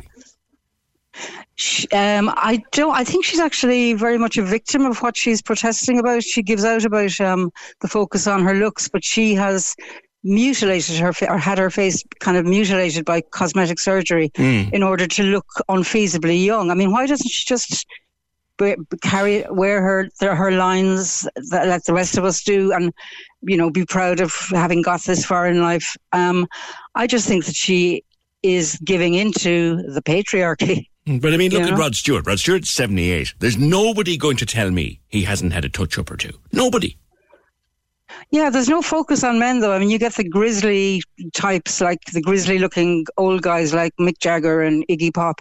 There's no focus on their looks. Rod Stewart, you don't get columnists writing about what he's done to his face. Women are under pressure to look well, particularly stars, and it's a tough old business, I suppose, and it's hard. Maybe it's hard to grow old. It's hard to grow old if you're, you started your career appealing to youth culture, and made your career based on, well, obviously how she sang and everything, but also how she looked, and she just doesn't seem to be able to let go of the fact that she's no longer that young woman. Yeah, she seems to hanker for her youth when she was, without a question or doubt, one of the most gorgeous women on the planet. And I imagine at 64, if she hadn't done what she has done to her face, and look, it's her own business what she wants to, she probably still would be a beautiful woman. But is it that she feels she can't age naturally in the world in which she's in? Yeah, she must feel that. She must feel that she won't have the same kind of agency as an older woman that she would have had in her, 20s or 30s. It's a kind of a pressure that she's bowing down to. But, I mean, if you look at the likes of, say, Sarah Jessica Parker, who's been photographed a lot lately, she has kind of let her hair go grey. She's been photographed without makeup. She doesn't look like she's had cosmetic surgery. And she gets a rough time online for how she's looking. Some women praise her and are relieved, of course, that you can permission to look your age. But Madonna doesn't seem to be confident to show off what she looks like au natural, Well, Tina Turner's 83 and still amazing. Looks fantastic. But she's had work too. You wonder why do women feel the need to have the work? Well, I suppose they're acclimatized to the male gaze. They're expected to be hot. I think Madonna has this thing that she has to be kind of a sexy gal all the time, and that's a bit draining, really, when you're sort of heading for your mid-60s, Yeah. Grace Jones is another fabulous woman who is, and clearly has had some work done. It is unfortunate, but then again, Clet, we live in a world where there are girls in their 20s and 30s here in Cork having Botox and fillers done every few months. It is sad. It's very sad. It's crazy. I mean, those young girls throwing money at doing things to their faces that are completely unnecessary, and they're developing a habit that will last a lifetime and that will eventually look absolutely appalling. If they're going around with trout pouts, and it's a pressure they're under. It's coming from the media, advertising, youth culture. Yeah. Do you remember and she was another great character, Joan Rivers? Like poor Joan, half Joan's face. Joan, and she'd said to herself, God bless her, she was plastic from the breasts up. And she wrote scripts about it. But she didn't need to do that. And she died too, She got old and she died, so you have to accept that. That's right, and she died quite suddenly. Joan Rivers was a stunning looking woman without any plastic. Yeah, absolutely. And Madonna, as you say, Madonna's a very beautiful woman, and I'm sure without the plastic, I'm sure she still would look very well, And this is the thing, Clet, as a man approaching my middle years, or in my middle years, I suppose, if I'm honest about it, I don't understand the need of women to do that. I suppose maybe they're under pressure from their record companies or their directors if they're film stars. Well, you see, Madonna would be in the position to tell a record company to go and take a long hike off a short cliff, Yeah. She's a megastar. I think it's something they absorb. I think I imagine women get together and admire each other's work and ask for recommendations for cosmetic surgeons. But if I was Madonna, I'd be looking for my money back because it hasn't done anything for her. In fact, then again, women are under pressure to look young. I mean, if you look at Leonardo DiCaprio, now I think he's just a dirty old man at this stage. He's 48, going out with a 19-year-old. Like, you know. Yeah. You know, that's... Well, yeah, you get men who can't accept the fact that women of their own age are on more of an equal footing with them, the same, sort of similar life experience. Why would any man want somebody, 3 decades younger than him who doesn't have life experience? I might be inclined to think that that's like a woman who's more mature, even 10 years more mature, will have seen through Leo and goes, nah, not for me. Absolutely. Yeah. You know, in fairness, men do like youth. They do like youthfulness, but you know, I don't know. I don't think they like plastic. No. It's very strange. It is very strange. It's a very strange phenomenon. And Madonna, she kind of, having been criticised, she came out with, I thought, a fairly kind of ridiculous statement. She said, "I have been degraded by the media since the beginning of my career, but I understand that this is all a test, and I am happy to do the trailblazing so that all the women behind me I'm glad can have an easier time." Because I remember the press photography. I was a working DJ in the nightclubs and the pirate radio stations back when she was making the name for herself, and every picture was more provocative than the one before. But even then I knew, like, they're released in her full knowledge. No one took that picture at a photo shoot and said, "Oh, sneak that one out now, she'll never notice." So she managed all that. Superstars manage their own publicity. People should never forget that. Yeah, she created her own image. But this thing about trailblazing, okay, great. She's a very successful woman in an industry that can be quite misogynistic. She made a lot of money. She created a lot of headlines. But trailblazing in terms of what she did for other women, I'm not sure, really. A kind of a tarty look and a mediocre voice. I think somebody once described her as Minnie Mouse on helium. Now you're crossing lines with me.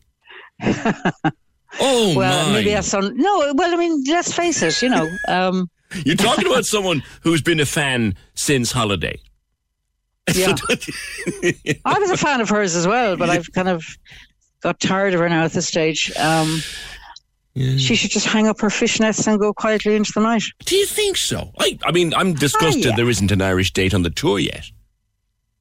Yeah, could you imagine her in Parky Quay? Yes, I could. Wouldn't it? Yes, I could imagine her in Parky Quay. I'd certainly go. I would certainly absolutely go. She has some great hits, a great career, and I just don't understand why she insists on trying to look as if she's in her 20s. There is the other thing too, of course, that statements like this, again, you're talking about someone who's been in the business for many, many years. She knows exactly how to get the focus on herself. Well, I think in this instance, photographed at the Grammys with that look, I think she was out of control there. I don't think that those photo opportunities were no control given over that. with her permission. No, she had no control over that. You do when you go to something like the Grammys, there is a press pool. They will take what they want to take and they will publish what they want to publish. Yeah. Okay. Colette, thank you very much. 0818 96 96 96. I wonder would I must drop Mr. Aiken a text and see, is there any way he'd get her to the park for a gig? Because it would be great to see. There's a book, in terms of being a star and being a celebrity, and why I would always have a certain cynicism and skepticism about, who is actually doing what to whom. It's a great book. You'll pick it up on Amazon for £5 or £6 and you drop it to your Kindle or whatever you read from. It's called So You Want to Be a Celebrity, written by a guy called Steve Allen. It's a small little book, short little book. Steve Allen's a journalist, broadcaster, podcaster on the whole celebrity thing, but takes another view on celebrity culture. He's actually hilarious. Actually, he's a rotten old bitch when he gets going, but he's brilliant.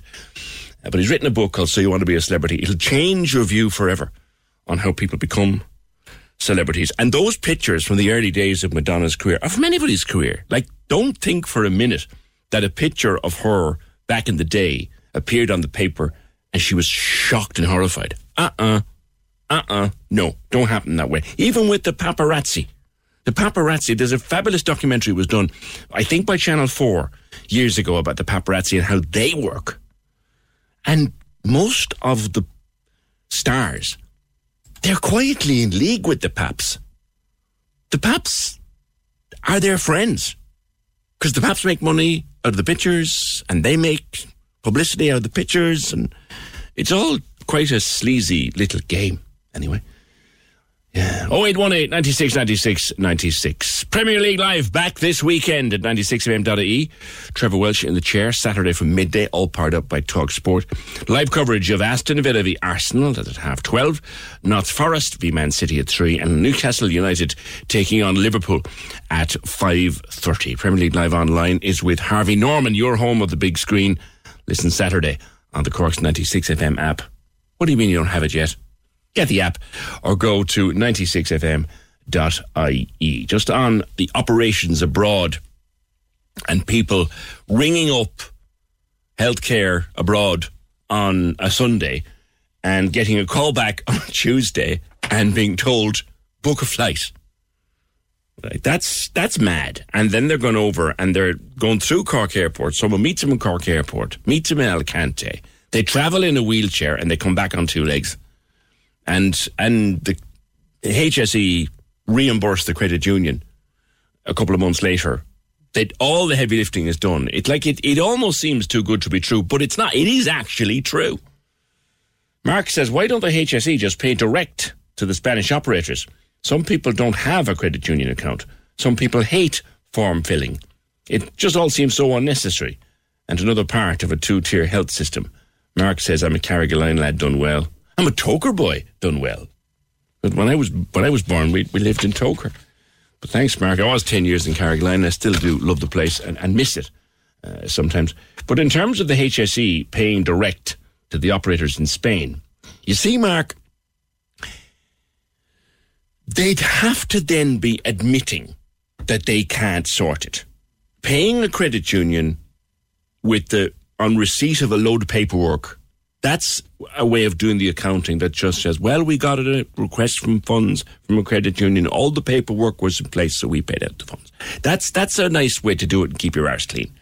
But if they were to start paying directly to the hospital in Denia, you'd have a couple of things going on. First of all, that'd be an admission that, we actually can't do it, so we'll pay the Spanish to do it. And the other thing is, the Spanish should never get flipping paid. Join the conversation. This is the Opinion Line. With the Cork City Marathon, take on your next challenge this June by running solo or with a team. Register at corkcitymarathon.ie. Cork's 96 FM. The lines are live. Hello. Join the conversation. Call 0818 96 96 96. Text or WhatsApp 083 396 96 96. Email opinion@96fm.ie. This is the Opinion Line with PJ Coogan. Cork's 96 FM. What's lovely is when people join our conversation here with the words, Jesus, what? Leonardo DiCaprio was my hero. Now you've just said he has a 19-year-old girlfriend.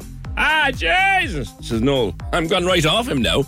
I'm the same age as he is, and if I was Leo, I'd settle for any of the thousands of women throwing themselves at me who are 30 or 35 or closer to his own age. 19? That's a kid, Leo. Good God, man, says Noel. You're not wrong, though, Noel. 19 and he's 48. Like, if he was 28 or even 38, he might get away with it, but not 48. 0818 96 96 96. I'm going to do this now because if I don't, I'll forget it. And that was this ring that got lost in 2012, or was found, rather, in 2012. First, the context of this is we were talking to Harriet on Tuesday about jewellery that she lost in a little purse nearly 20 years ago. She told us the whole story of that. I don't think we'd any bites on that particular story. But this came in, and I wanted to go through it again because I gave it sort of a brief mention on the day, and there's more detail which I didn't give, but because it was so long ago, I don't think there's any danger in giving that detail. I found a wedding ring. This is from Mary. I found a wedding ring in December 2012 in Duns in Ballincollig. I'd organised a bag pack there for a charity. That evening, when I was counting the money, I found a wedding ring at the bottom of the bucket. I was doing a clear out of stuff recently and I came across the ring again. And on the day that it is, that was Valentine's Day, I'd love for it to be reunited with its former owner. Maybe you can help. And she sent us some details. Like I said, on the day I held back, but, you know, on reflection, we can give these details out. There's a date on it, 17th August 85, 170885. And there were two sets of initials, M.A. and W.O.B. And there's a design on it as well. She sent us a picture. Nice little wedding band with a sort of design around it. And at the back, 170885, 17th August. And it has two sets of initials, M.A. and W.O.B. I accidentally dropped into a charity bucket in Duns in December of 2012. Duns in Ballincollig. You may know you lost it and not know where. If we could imagine if we could find M.A. or W.O.B. It's a long shot, but sure, we'll see. Thanks, Mary. 0818 96 96 96. This came up on the show last week. It broke in Cork Bio initially, and we spoke to them, and we spoke to the Independent Workers Union about it. And I would really love, but he's no longer with us, unfortunately. He passed away last year. I would love to have the expertise of the great Richie Grogan to hand here, because the question is, I just don't know whether this is legal or not. And yesterday it came up in the Dáil. I'm speaking about the JD Sports story from last week, where it's emerged that workers have now to lift their tops and show their tummy to store managers as part of a new search policy. They can have their bags searched, then you turn out their pockets, push up their sleeves, roll up the legs of their trousers. And the new one, after managers were given a refresher course, is that you have to lift up the layers that you have above your jeans or leggings or whatever you have on you, and show them your belly and show them your back and show them that it's all clear and you've not robbed anything. And people were very concerned about it. The chap we spoke to, the Independent Workers Union, was very concerned about it. Don't know whether it's even legal, but it came up in the Dáil yesterday. Mick Barry raised it, and he said there was a real power imbalance in it. You can't deny that. He asked the Taoiseach to comment, and the Taoiseach, Leo Varadkar, said he wasn't able to comment because he didn't know all the facts. He said, I prefer not to comment. I'm not aware of the instances. The first I heard of it was now. It may be the case that there's already labour law or other law that covers this area, and I'm just now able to comment on that without knowing all the facts or knowing what the legal position may already be. I would have thought that was quite a fair response. Valerie Conlon, of course, from the Debenhams workers back along. I thought that was a fair response. You didn't think so, Valerie? Good morning. No, good morning, how are you? No, I didn't think so. All right, she probably didn't know all the facts, but at the end of the day, all he had to say was, well, no, I probably don't agree with what's happening. As far as I know, and from what I can remember, the Irish law is different than the English law when it comes to these things. And with the Irish law, with the English law, like a security guard can put his hand into a handbag, for instance, but with the Irish law, they can only put an item like a biro or something and go through it. They are not, now, and I will stand corrected, but they are not allowed to ask anybody to put their tops up. You know, Fergal's been doing some digging and has found that if it's in the contract and the person signed it, and if it's not his intimate, in other words, if there's no touching of any kind, which there isn't, then it's okay. No. It's legally okay. But isn't it wrong? Seriously. Yeah, but like at the end of the day, right, so you're a young person, you're going in for a job. They probably told this person that they had the job and then told him what the entailments were. So like, that person needs the job. Is he going to say no because of that? Yeah. He's probably that they could be too nervous to say anything about it. As well as that, like people are changing their sex changes, whatever. They could be in the middle of that. If they're putting up their top, they could be embarrassed. They might feel that they're overweight. They're putting up their top. There's so many reasons for this to be wrong. Yeah. JD is a British company and it is legal in the UK. Yeah. One would have thought, Valerie, that they had it legaled. One would hope that they had it legaled here before they put it in a contract. But you see, okay, once an English store comes to Ireland, they don't think of any of these things. And I suppose it was the same when Debenhams was in Ireland. Yeah, I was going to go there with you. There were comparisons always made. Yeah, they wanted to do, obviously not body searchers now or whatever, anything like that. But like that now, when they came in, like in Roche Store's time, our bags we'd have opened them, they'd have looked at them and we'd have walked out of the store. But Debenhams didn't want to do that. Debenhams wanted to physically put their hands in. They wanted to check more items and whatever, but they weren't, we stopped that because they weren't allowed, because it wasn't Irish law. So when English companies come in, they just assume that the laws are going to be the same here as what they are there, and they're not. Yeah. And they don't look into these things. Now, it's a non-unionised workforce in there. I did speak with the Independent Workers Union, but they're not a unionised workforce. Mandate, for example, are the Shop Workers Union. Mandate, I believe, are not involved in JD Sports. Like, what would you were Mandate were helpful to you guys in fighting your case with Debenhams. Like, what would Mandate have done here, do you think, Valerie? Well, they would have gone in straight away, because even with our when that time when they were trying to change security with us, Mandate came in. You know what I mean? And we had meetings, so they would have been there. And actually, I tagged Mandate on the Cork BO one last week. You know, I would have liked the thought that they might have contacted them. Well, I hope they did contact them. It's so important to have unions. Isn't it a thing in this country, Valerie? And we come back to it all the time. And I've been talking about this for as many years as I'm covering industrial relations, and that's as many years as I'm doing this job, which is almost too many years now. Every worker in the country, every worker has a right to join and be a member of a trade union. And I have always believed that it should be the manager's duty, legal duty, to recognise and speak with that union. Yes, definitely. But you see, stores are coming in and they don't recognise the union. So then staff are afraid to join the union, but they don't seem to realise that they can join the union and have it paid out monthly out of direct debit. They don't have to tell the company that they're in the union. Correct. They don't need permission to join a union. But the problem is, what they will say to you, Valerie, is, I'm a member of a union. There's a couple of quid going out of my wages every week. But that's no good, because if the union official comes into my workplace, A, they'll be turned out the door, and B, I'll be sacked. But you see, I see where you're coming from. But at the end of the day, right, especially the likes of JD Sports, they're a big company. They don't want to be on the media saying that they're not going to listen to the union. So they might be coming in advising them not to join the union, but they will listen. Like they will have to let them come in, because otherwise, like this, they're going to be on the media. They're going to be brought up in the Dáil, you know? Yeah.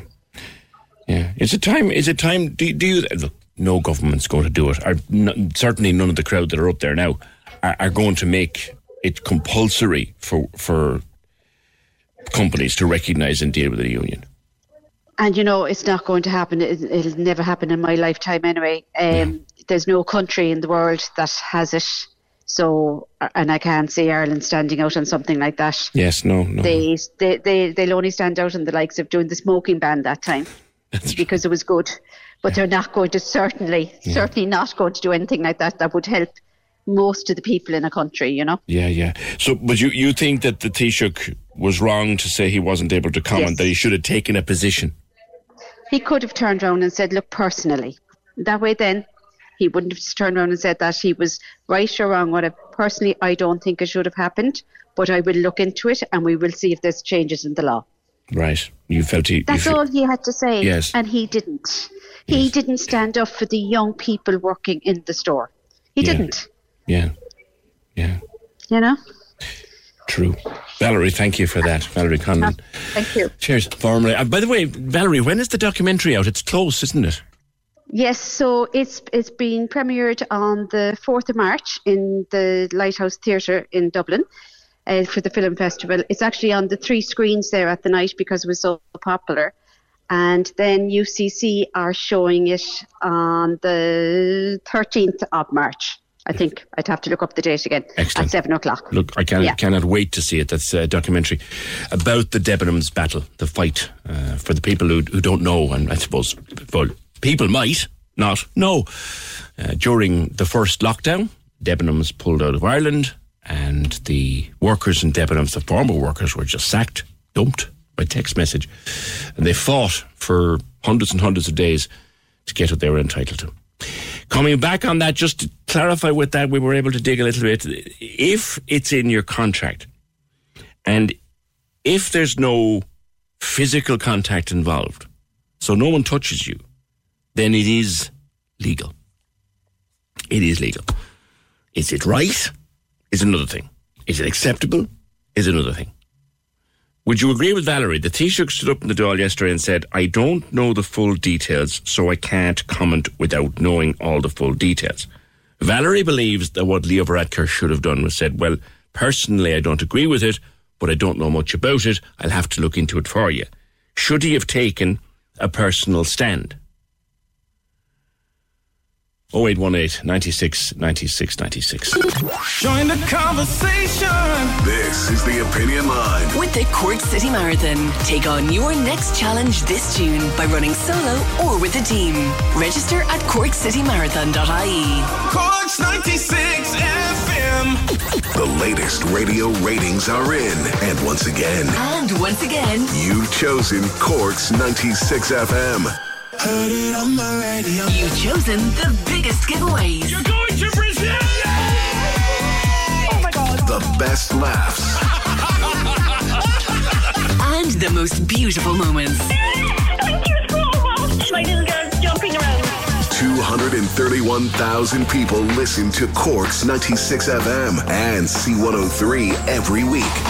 Source JL or Ipsos RBI 2022-4. Thank you for choosing us. Thank you for choosing us. Now, stay listening to win your way to Dermot Kennedy, live in Las Vegas. It's just the most beautiful support from home. The music sounds better when you're with me. Only on Cork's 96 FM. Hashtag Choose Radio. You are listening out for Dermot Kennedy. Another opportunity to qualify for our trip to Las Vegas to see him. Spend 5 nights there in a swanky hotel with money in your pocket and see Dermot Kennedy. Another opportunity. You're listening out for something to someone. Promise to do it. I promise to do it before quitting time today. 0818 96 96 96. I'm amazed PJ was so positive about Madonna. I want to say she is a great singer, a great dancer, and a pretty good actor. But the damage she does to children, girls especially, all through her career, she's made girls as young as 10 conscious of their image, their weight, their skin, and their makeup. They got tan to look like her when they were young girls. Before she came on the scene, they didn't really do that. She's one of the people that created the dysmorphia we're cursed with. It's a point.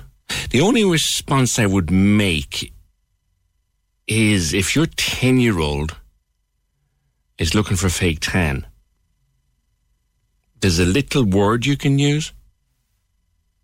That little word is no. And if you didn't use it and your child got fake tan, don't blame Madonna for that. I know. I'm probably signing my own death warrant by saying that, but it is what it is. 0818 96 96 96. Yesterday we were talking about the Douglas Rochestown ETNS, Educate Together National School, or Drettons, as they call it in the area. It's moved into a permanent building now, down there on the road, the back road in from Douglas to Carrigaline. It's a fantastic school, run by a great guy, Alan Sheehan. It's been a long wait, but people are unhappy. We were talking yesterday with John Collier. Kids from Mount Oval, who should have a school bus over, haven't got a school bus because some computer in the Department of Education says that they have a traversable path to school. Now, that traversable path is down a slip road against traffic that's coming up, across a dual carriageway that sometimes moved like a Formula 1 track, and up another slip road against traffic coming down. and then down to 8th school. And the parents of the kids in Mount Oval are looking for a bus.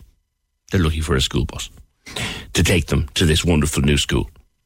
And they're asking the Department of Education, how the hell can you say that there's a way to walk to school across that big dual carriageway? We raised it yesterday on the programme. It prompted a big response, including a call from Mary. Now, Mary, I think your boy has a bus. Morning. Morning, PJ. Yeah, my son is in 6th class and he's been so delighted to move into the new school. Now, he'll only get 6 months in it, but that's besides the point. Yeah. But we had thought that with a school that's 8 years in the planning, that Bus Éireann and the Department of Education would have had a bus ready to go. So when they did move, it took about 2 weeks of pestering, and that's the word, PJ, pestering TDs, Bus Éireann, and eventually he did get a bus pass. But then I'm very concerned that he has classmates and neighbours who live equally as far away from us, and they don't have any bus ticket. Where do you live? We're living in Thornbury View. Okay. In Rochestown. Yeah, so very close to, basically across the road from Mount Oval. And you have classmates that don't have bus tickets, and then you have parents clambering together to carpool. And to be honest, that road is not safe enough for children to be walking on. And that's our primary concern. My son would have cycled previously to school, and it's certainly not safe enough to cycle. As John explained to us, it's the traversable route that literally comes out of the computer, but it's down a road against oncoming traffic. It is across a dangerous road with 3 or 4 lanes, and then up another road with traffic coming down against you. I don't see what computer, I'd love to see what computer actually came up with that as a traversal route. It certainly wasn't Google Maps. Maybe as the crow flies, but I don't know any crow that would go up a dual carriageway and across a slipway to go to school. It's just not feasible. It's not safe, and it's not logical in any way. And I think that's part of the part of it that grates so much. It's totally not logical. If we were told there isn't a budget for it, you know, they've maxed out at 2 buses, I think people could accept that more. And as part of the planning process, I'm told, this was to be a green school, and 80% of people would come to school, pupils would come to school, not being driven. They were to come either bike or walk or bus. With that in mind, there isn't parking at the school for parents. There's a little drop-off point. There's no parking. It's a narrow road. There isn't proper foot access or cycling access, and yet this is supposed to be, you know, part of planning that it's a green school. But the only way to make that a fully green school is to have buses dropping all the children that are eligible to go there, and I don't see the problem with it, because you provide one bus and you take 40 cars off the road, and that's the long and the short of it. And I would imagine that residents living locally, the nursing home where they need access for staff, for patients, for ambulances, they're being barred every morning time and every evening time because the road is so busy with parents dropping off children needlessly if they just put on one bus. And the key point you were making is your boy has a bus ticket. Has a spot, and we're very grateful for it. His friends who live about the same distance from the school as us do not have tickets, and that's just not fair. You know? Mary, thank you for that. Appreciate the call. Thanks, PJ. Yeah, we also heard from... Thanks, Mary. We also heard from Melissa, who said, thank you for raising the issue about the school. It has to be resolved soon. We're in Broaddale. Bus Éireann using the same traversable route excuse, so my kids can't get the bus. It makes no sense. The situation is very difficult. This is from Anna. Very difficult from the parents and the kids. We feel disappointed and ignored. It'll really help if we can get this bus as fast as possible. And it'll also reduce traffic. You're not wrong there. 0818 96 96 96. We've had a bit of news. I can't tell you about it until tomorrow. I'm sworn to secrecy until tomorrow. One of the stories I've been talking about in the last couple of days, there's been a big twist in it. I can't tell you till tomorrow. I wish I could tell you now, but I can't tell you until tomorrow. So you'll have to listen in, and we'll find out then. We'll find out together, as Fergal always said in the morning. Oh, he has a habit of doing that. Let's find out together. 0818 96 96 96. Alice, you were in Fitzgerald's Park. Morning. Morning. When were you there? I was there on Saturday last. Okay. in the evening. What did you see? Oh my God. The toilet was what we say in Cork, manky. There was about a half inch of water and toilet roll and I don't know what else on the floor. There was a side nappy in the sink, you couldn't wash your hands. You push for the toilet paper and you'd only get a limited amount. Anyhow, the child that was with me refused to go to the toilet, so I don't blame him.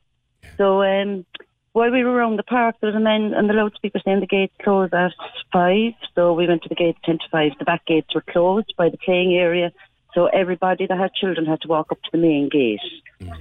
And the cafe was closed at 4. Now, it was a beautiful day up there and there was loads of people. But Yeah, Saturday was a lovely day. Yeah. Yeah, I just felt like that. Any visitors visiting the park, it's our big park in Cork. It's just very bad. The toilet was a disgrace. Manky.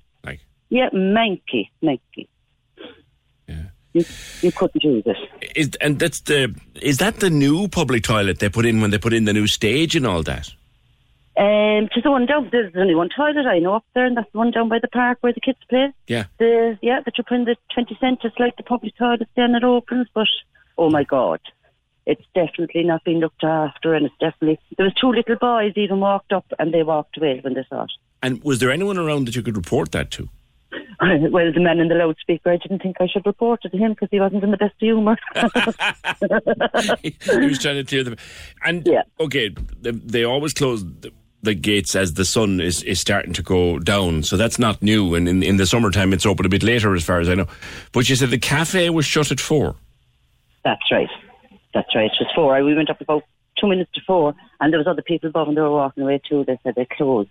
But I know the park closes at 5, but to close the gate, you know, if you park your car down by the play area and take your kids in, those 2 gates were locked. So anybody with small kids had to walk up to the main gate and back down to their car, which is a good walk if you're smally. It is. Oh, it is. It is a bit of a struggle. 5 o'clock is early, I know. But this is an Irish thing as far as I'm concerned, Alice. This is an Irish thing to close the cafe at 4. Yeah. Is that run by the park, or is it run by a different company? A different company. They still close at 4. Like, you wonder why. Yeah. It seems to do good business. Like you've been wondering. Yeah. No doubt, it's lovely. But why would you close at 4 when the park doesn't close? That's a matter for themselves, I suppose. But the toilets are the issue. Oh my God! I'm telling you, it's a health hazard. If you went into them. And you saw people actually walking away and saying, "No, I'm not going in there." I did. Saw people walking away, and I mean, I had a 7-year-old girl with me, and she looked at him. She said, "I'm not going in there." You know, so if she said that, out of the mouths of babes. Yeah, exactly. So no, they want to start something out up there with the toilet to the summer. All right, Alice, thanks. Alice O'Keefe visited Fitzgerald's Park Saturday, found the public toilet in there to be, in her words, that great Cork expression, and it kind of describes manky. We are brilliant in the way we use language in this city and county. Manky. Nobody else in the country, I think, let alone the world, would understand what you said. That place is manky. I think that in England they'd say it's mingin. But no, manky, lovely word. Toilet in Fitzgerald's Park is absolutely manky. Oh, James, who is it? Did you find, I think looking at your Facebook, did you find who's dumping this stuff outside your front door? Morning, Peter, how are you? Yeah, we found out who it was. We've yet to pay him a visit. Yeah, you saw the footage, it's just very strange. Even the items that he dumped were strange, you know. What did he dump? A light bulb, a plastic ball, a bottle and a Tesco receipt. Now, he didn't only just dump them, he placed them. Did you see the footage? I did. I couldn't quite make it out, though, what he was doing. Yeah, he literally bent down. Do you know who he is? I found out last night who it was, yeah. So I'm going to have a word with him. I just... Sure, it's just why? It's like, if you walk past me, threw him in, I'd say, something. But he bent down. There was effort involved in him placing him outside the door, you know. That's gas. It was very bizarre, to be fair, you know. But, yeah, so look, it's one of those things, isn't it? It is. Yeah, we can't name this individual. No. I know you know. Because a lot of people would say, "Oh, name and shame." We can't. No. The footage shows someone. Is it CCTV? Yeah, I have outside my front door there. Yeah, just describe for people who haven't seen it what's in the footage. Well, it's about 10 to 12. Tuesday night, and there's a dog comes into the screen. Actually, it's when we saw the dog, it's actually my daughter Katie, as you know. She knew who the dog was, so that's how we found out. And yeah, she loves the dog, so she knows every dog in this space. Anyway, so the owner passed in, and he stopped, and he kind of looked around, and then he bent down into my little garden that I have, and he just placed a plastic ping pong ball, a light bulb, a Tesco receipt, and a plastic bottle that the dog had chewed up. You know, right? Just put them in order. You know, he was there for about 10 seconds putting them in order. You know, and he got up then and he looked around and walked away. I'm laughing. Katie identified him through the dog. Through the dog, yeah. Sure, she knew the dog. She goes, that's such and such. And I went, what? You'll be paying a visit. That's on your own page, James Toomey, not the yeah, person. I didn't share. I just put up my own page, just keep it locally where I live. You know what I mean? So, but look. Let me know on or off air how you get on. I know you got to go to work now, but let me know on or off air how you get on with this individual, will you? I will. I'll bring it back. I'll bring him back his stuff to him anyway. Say, look, you forgot this. You left to take my door. Don't do what someone I interviewed years ago did, where someone put a bag of dog poo and just dumped it over their fence. They had the decency to put it into a bag. Yeah, but then they horsed it over the fence. So what did the person who called me do? They followed them home and put it in the letterbox. Don't do that. Well, I won't do that, but you know what I mean? You can't fault that guy for doing that either, in fairness to him. You can't. James, thank you. 0818 96 96 96. Just in case you're wondering, he knows who he is. Name and shame. No. Can we have a conversation about name and shame? Name and shame is a lovely slogan that you can use. It causes more trouble than it ever solves. And trust me, if you name and shame, the only people you're shaming is yourself. Because you could cause all sorts of stuff to go wrong. But look, he knows who it is, and he's going to have a word and see what the story is. 0818 96 96 96. Jimmy on JD Sports says, if I was working security there, I'd simply refuse to do it. I wouldn't work there. Yeah, that's a take. Join the conversation. This is the Opinion Line. With the Cork City Marathon, take on your next challenge this June by running solo or with a team. Register at corkcitymarathon.ie. Cork's 96 FM. Dermot Kennedy, live in Las Vegas. Win your way there with Cork's 96 FM. Right, we're on our travels again. And we're going to Cove now, this time. And we're going to... Michaela McGrath, what are you doing in the bathroom? Morning. Morning, PJ. I'm hiding from the kids. What? Oh, they're on midterm, are they? They're on midterm. I have 3 boys. Right. Oh, God, help you. What ages are they? They're 10, 12 and 13. Oh, I'm on my way with whiskey and paracetamol. They're great. They're great. You're a big fan of Dermot. I am. Have you seen him ever? I did. My sister brought me to see him last year in Dublin. Right, okay. Oh, God, and here's the children now because they can hear me on downstairs. That's all right. Hello, go away, give your mother a break. Go on, put me on speaker there for a second, right? Kids, go on away downstairs now and give your mother a break, and she'll buy you chocolate later on. Go on. Okay. So you want to go to... You'd have to leave them behind. We can't send them to Vegas. You know what? That's okay. I think I'll manage. Good. Would you bring the sister, or who will you bring? Oh, I better not say just yet. Okay. See who's available. Well, now, let's see. You gotta qualify through a question, and we gotta decide what question to give you. So do you want a Dermot question or a Vegas question? PJ, I'll let you decide now because I'm petrified at this stage. You see, I don't decide. It's the slot machine that decides. So go for it. Will we see what the slot machine throws up? Here we go, okay.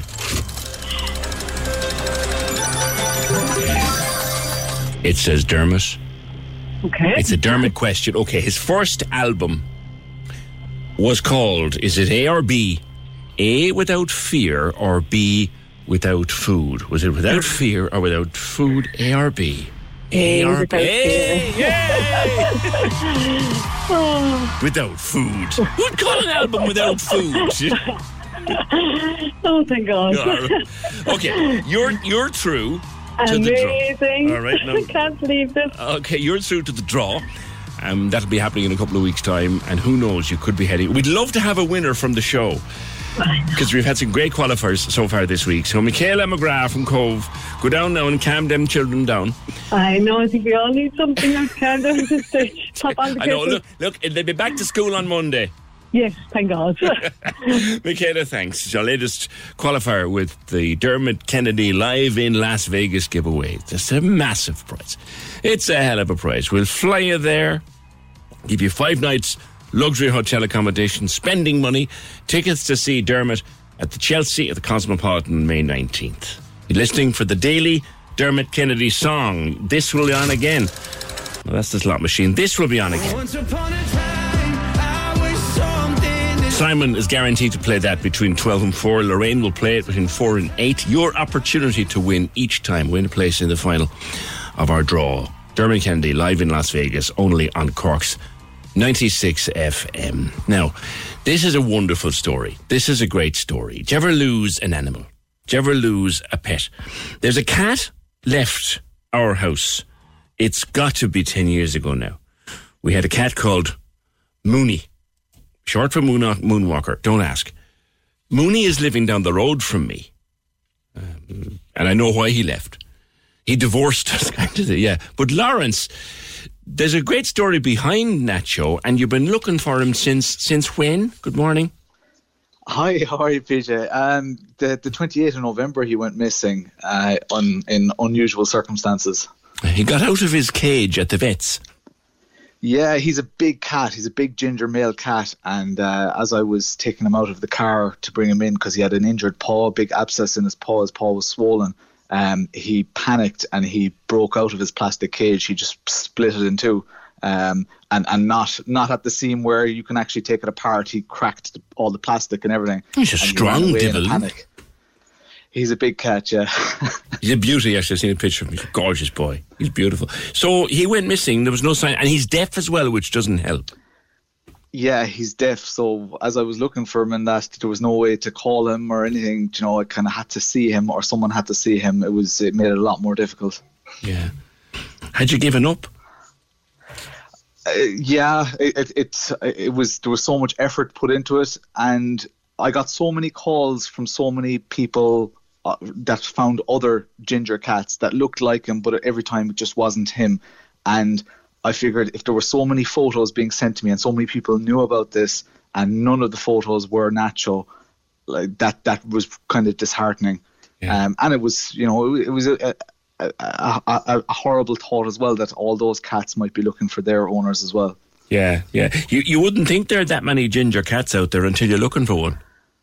The amount of places, there are all these places all around Ballyfahan, Toker, and where they say, oh, that fella's around all the time. So I kind of had to take that with a pinch of salt, because there's every chance that they think it's the same cat and it's actually 3 or 4 cats. And there was one place in Connolly Park where there are actually 2 resident ginger cats that look very like my cat, and neither of them are my cat. You visited people. You went and looked at these cats. Yeah. I tracked down 5 cats. I came face to face with 5 different cats that were very, very promising. But I'd say I got photos of close to 40 cats around the Cork area. Yeah, now he's 5 or 6? 6 years old, yeah, 6.5 or so. And there's a really nice story. You found him. He was an abandoned kitten. Yeah, I found him at the Cork-Kerry County Bounds, and there's not a house in sight there, and he was at the side of the road, and it was summertime, and he was kind of blended into the side of the road. Yeah. But I spotted him. We were doing 100 kilometers an hour or whatever you would there, and I slammed on the brakes, and my wife panicked. She was like, "What's wrong? What's wrong?" So I said, "There's a cat." So I went in, and he was tiny, the size of my hand. Yeah. And injured as well. His lip was split, so there was a fresh scab on his lip. Whatever happened to him, he had a split from his nostril, from inside his nostril all the way down to his mouth. Poke of a car or something. Yeah, I had no idea what happened to him. But ultimately, that's it helped that he had that scar. because it allowed us to recognise him in the end. Yeah, but there's definitely a very emotional connection to his cat. So Valentine's Day, you got a call. Yeah, out of no, like, so I've been getting calls, every couple of days. I think I have your cat. He's in my back garden, and it's every time it's the first couple of times I got my hopes up. It's like oh my goodness, it's Nacho. But every time it just transpired it was just not him. Thankfully, everybody has smartphones now, so people were able to send photos, save me the trip of going out there. I got a lovely woman called Sharon called me, and I got a photo just after I got off the call with her, and I completely dropped. All my energy went. It was like all these months of worry and -6 degrees in the middle of the night. I just couldn't sleep because I knew Nacho could be out there, and seeing a photo, and I was convinced, but it's easy for me, for my brain to play tricks on me because I want to find him, So I went to my wife in a panic, and I couldn't even get the words out, and she was like, "What's wrong? What's wrong? What's wrong?" And she looked at the photo and she said, "Oh my God, that's Nacho." And I started scrambling. I grabbed a can of tuna and a can opener, and I was out the door. I didn't even have the lady's address yet. I was on my way, and I got there, and sure enough, I recognized him. He recognized me. He was very, very scared of everything, every movement and that. But he had been living in the lady's garden for 3 days, and he was very, very distant. But she saw him come towards me, and she started crying. She was, "Oh my goodness, it's him. He recognizes you." I was in a heap, and it was a very, very emotional reunion. And he let me pick him up, and I brought him to the car. And I knew once I had him in the car, I could get him home. Yeah, good, because a frightened cat will take your fingers off if they don't want to be lifted up. Yeah, especially a cat that can break out of a fairly new, strong plastic, cage. And who knows what? Like his injury in the first place when we brought him to the vet was from fighting. He's a fighter, Oh, his scar was from fighting, was it? Yeah, fighting other cats. He's not really a hunter, but he would be very territorial. So being there in the depths of the city with buses, because no buses pass our house here in Ballincollig, no trucks. It's relatively quiet. It is a housing estate, but it must have been a harrowing experience for him. When you got him home, then what happened? Yeah, so I got him home. I knew he was in the car, and I knew there was every chance that he would panic and go out of the car again and run away, but at least he knows this area. And sure enough, I got home. I couldn't reach him because he was in a corner of the boot. It was very, very awkward. I opened the boot, and it was barely a couple of centimetres open, and he squeezed his way out, and he ran over the neighbour's wall, and he was gone again. And he was away. He was gone for about 6 hours. So you can imagine my panic inside after all that, and the anticlimax of getting him home. He was gone for 6 hours. Cats are devils. We've a one, Holly, and when we're packing for holidays, we have to lock her away in a room because the minute she sees a suitcase coming out, she's gone over the ditch. We can't find her. Yeah, that's it. They're so clever, They're wonderful creatures. They're wonderful creatures. They really are. So he's home now, and he's happy, and he's in, and he's everything. He's absolutely delighted. The kids are delighted. There was an emotional reunion after those 6 hours. He was outside. He was still very scared. We hadn't rubbed him yet. I had rubbed him at the house where I found him all right, but I hadn't rubbed him since he got home. I had left out a plate of food, and we didn't want to tell the kids until we could actually see him. So we told the kids we were having dinner, and we looked out, and he was there eating, and sure, again, we were all in a heap, crying and emotional, and because the kids would often be asking me, when is Nacho coming home? Why aren't we looking for Nacho? Where's Nacho? And all these questions that are extremely difficult to answer, and as a parent, all you want to do is take care of your family, and the cats are very much family. I'm not an obsessive cat person. I love the cats, and I take care of them. That's my job. That's why I took them in. Are you more than one? Yeah, I've 2 cats here. Okay. So the other one was very lonely for the last 2.5 months. She's a little bit odd now that he's back. She doesn't understand what's happening, but they're settling in and getting back to normal. So it's a mad story. They bring a relationship to a house. I mean, I love both dogs and cats, and I have 2 of each. It's a totally different relationship, but if you have a good relationship with the cat, it's fabulous. Yeah, same. I grew up with dogs as well. I absolutely love animals, and the responsibility, there's a massive responsibility with having an animal and taking care of them. You do want the best for them. So for him to escape while, I was the only person in the world that he could trust, but he ran away from me. He didn't want to be near me. That was a horrible experience, and it was, we left on bad terms, but luckily we're back to normal now. That's fantastic. A perfect, as Kate says, a perfect ending to the show. Thank you, Lawrence. And best to the family on the return of Nacho, the cat. There's a story from 2010. A dog called Zoe went missing after a family adopted her from a pound in the States. She was found in 2022, just a couple of miles away. 12 years she was missing. And Nugget was a Jack Russell and Pug mix with Jack Russell, went missing for 5 years in New Mexico. He was found 1,500 miles away. Listen, you let them into your heart and they'll break them. 0818 96 96 96. I think that's about the size of it.